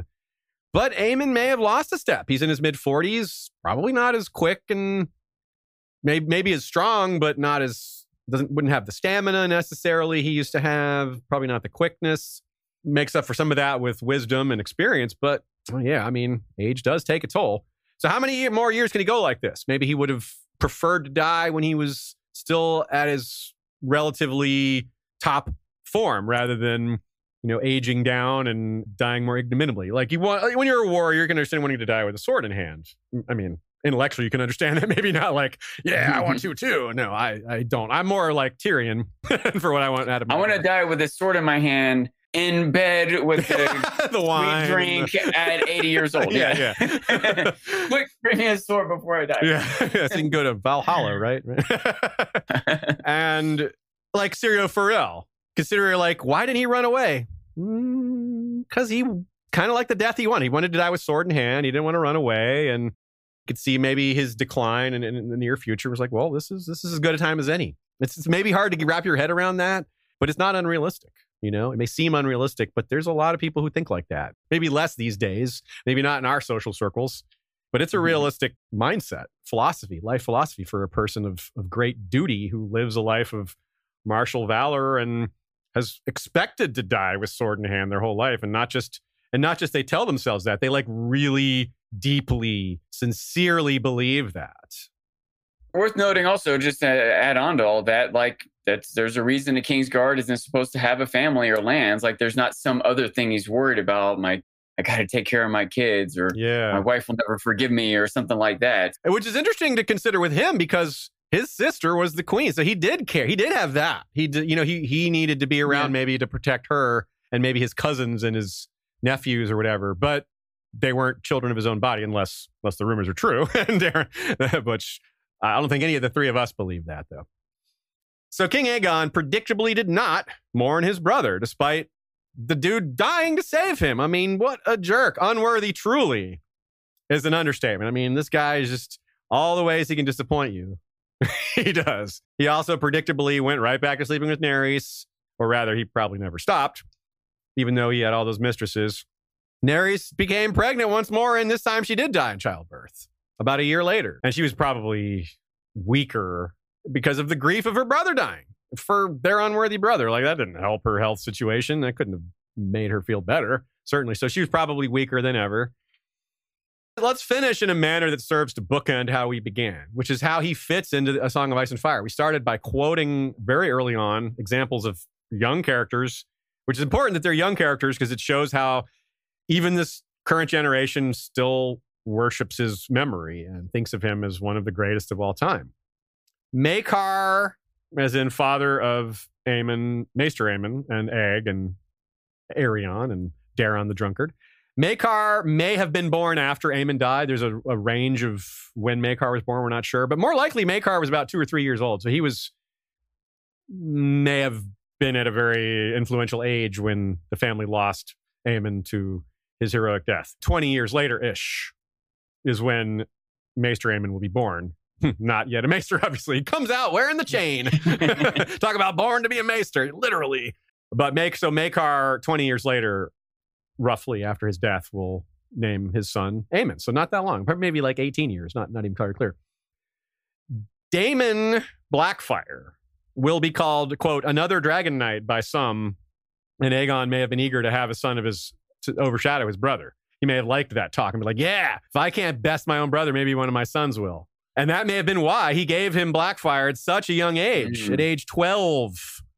And of course, his name is similar to Daemon, Aemon. And Daemon Blackfyre is the great-grandson of Prince Daemon, Rider of Caraxes. I wonder how much cause and effect there is there also. Like, I wonder if at 12, he was just a kid. He wasn't some amazing, great prodigy warrior. But once his dad gave him that sword, like, he felt he had to live up to it. People around him trained him better. Maybe a little of both, but he got the tournament. Yeah. He got the sword after winning a Squire's tournament. So he did show some skill, yeah. But it will be a little interesting, like, competition between him and Baelor Breakspear as youngsters, because they were born a year apart. So they're really close in age, and Baelor will beat him in another tournament like a little later. And that's, yeah. So that back and forth until they're older. But both Baelor, we know Baelor's personality. Daemon Blackfyre was very chivalrous too. Very chivalrous, very noble, very honored, despite being a rebel, right? He was well regarded. And it's part of why he was such a popular rebel. It's part of why so many people joined him. He had that Renly thing going where everybody liked him, except Renly wasn't good at fighting. It's like, if you take Renly's popularity and merge it with any of the best fighters you can think of, and that's Daemon Blackfyre. And the reason I'm veering off to talk about Daemon is that Daemon, again, born in the shadow of Aemon the Dragon Knight. This chivalry, this personality, very likely to have been partly or greatly influenced by Aemon the Dragon Knight. That's the guy he was trying to be like. Right down to wielding of Valyrian steel blade, the other great Targaryen sword. But whereas Aemon was content and quite dutiful to be a supporting member of the family, Daemon was talked into trying to take over. And Daemon, what does he name his first two sons, his twin sons? Aegon and Aemon. His two twin sons, killed on the Redgrass field by the arrows of Bloodraven and the Raven's Teeth. So after hearing all that, all the stories, everything we've said about it, it's no wonder he comes up so much in A Song of Ice and Fire, huh? I mean, just so many things that he embodies about Westerosi values. Even when people don't actually live up to those things. Even some of these things are just things people say they believe, but don't actually even try to live up to. The kind of thing that Sandor Clegane, if he was confronted with Aemon the Dragon Knight, he might be like, what do I say about this guy? This guy kind of breaks the mold of my cynicism. Maybe, if the stories are accurate. Yeah. An extremely well-rounded character despite the substantial missing elements. Family drama, romantic tragedy, suffering, cruelty, great success in war, incredible self-sacrifice on multiple occasions, someone who actually chose duty over love, probably. In world, he was unparalleled. Even those few who maybe is equal in combat or honor were not Targaryens, or, unless you want to consider Daemon a Targaryen, he was a Blackfire. There's no substitute for that when building a legend, just being the best or being thought of as the best. All the qualities he possessed that made everyone else seem unworthy, especially his brother. Hey, our deep dive shows that he was far from perfect and possessed some of the qualities we see repeatedly among those seen at the pinnacle of Westerosi honor. Some of the things that our world doesn't agree with, like valuing honor over justice, or valuing obedience over decency, or valuing men over women, things like that. Like, we don't, in the modern world, I hope we don't agree with that. Oaths over ethics, I think, is another one. Like, they think an oath is more important than just being a good person, which I disagree with that. I think ethics trump any oath you may have made. You shouldn't do bad things just because you took a vow and not do that. I don't know. But overall, it's pretty hard to find flaw with how Aemon lived his life, especially given the context and setting. It's not a new topic for us to criticize the small bit while still looking at the whole and saying, yes, that's the truth. The overall, there's so much in the good column and so little in the bad column. But again, we ask ourselves as we leave this, did we fall for the legend too? Was he actually maybe not so great? And does the story of Aemon and Aerys tell us anything more about what's coming for Cersei and Jaime and or Marjorie and Loras? Any other parallels? Nina says, I don't particularly think so, except as another exploration of some of the same themes the author explores with these characters. George likes to test many of his characters with the same challenges, especially the very central conflict of duty versus love. Aerys and Aemon face something of the same dilemma Jaime and Cersei do, the Kingsguard Knight, his sister queen, her lecherous royal husband, but end up in a much different position. The realm is different, even though Westeros is sort of stuck in a lack of development loop. There's still a lot of cultural things that are different, and things happening around the realm that are very different from when you compare Jaime and Cersei to Aemon and Aerys, despite how many things they have in common. Nina continues here to say, Aerys and Aemon probably didn't have a sexual relationship as Jaime and Cersei did. Daeron was almost certainly the king's own son, unlike Cersei's children, which they're not Robert's children. And Aegon outlived both the brother who died for him and his queen, instead of Robert being killed, thanks in part to Cersei's scheme. So that's another big difference, is that the Jaime in this scenario died first in Aemon's version. Whereas Robert died, the Aegon died first in A Song of Ice and Fire, and all his bastards are still out there, and that caused sort of the Blackfire rebellion-ish situation to happen at the same time, rather than a delay of those things for 10 more years while more bastards were born. Or maybe not 10 years, but yeah, anyway, a while. It is interesting to think about how things might have gone down if Robert did live 10 more years. Yeah. How much more drunk and removed from reality he might have got, how much more problematic all the bastards would have been, but maybe Cersei did a good thing by driving him to his death. He would have been a sight. Whatever her motivations were, whatever the bad things she might have done. Yeah, right?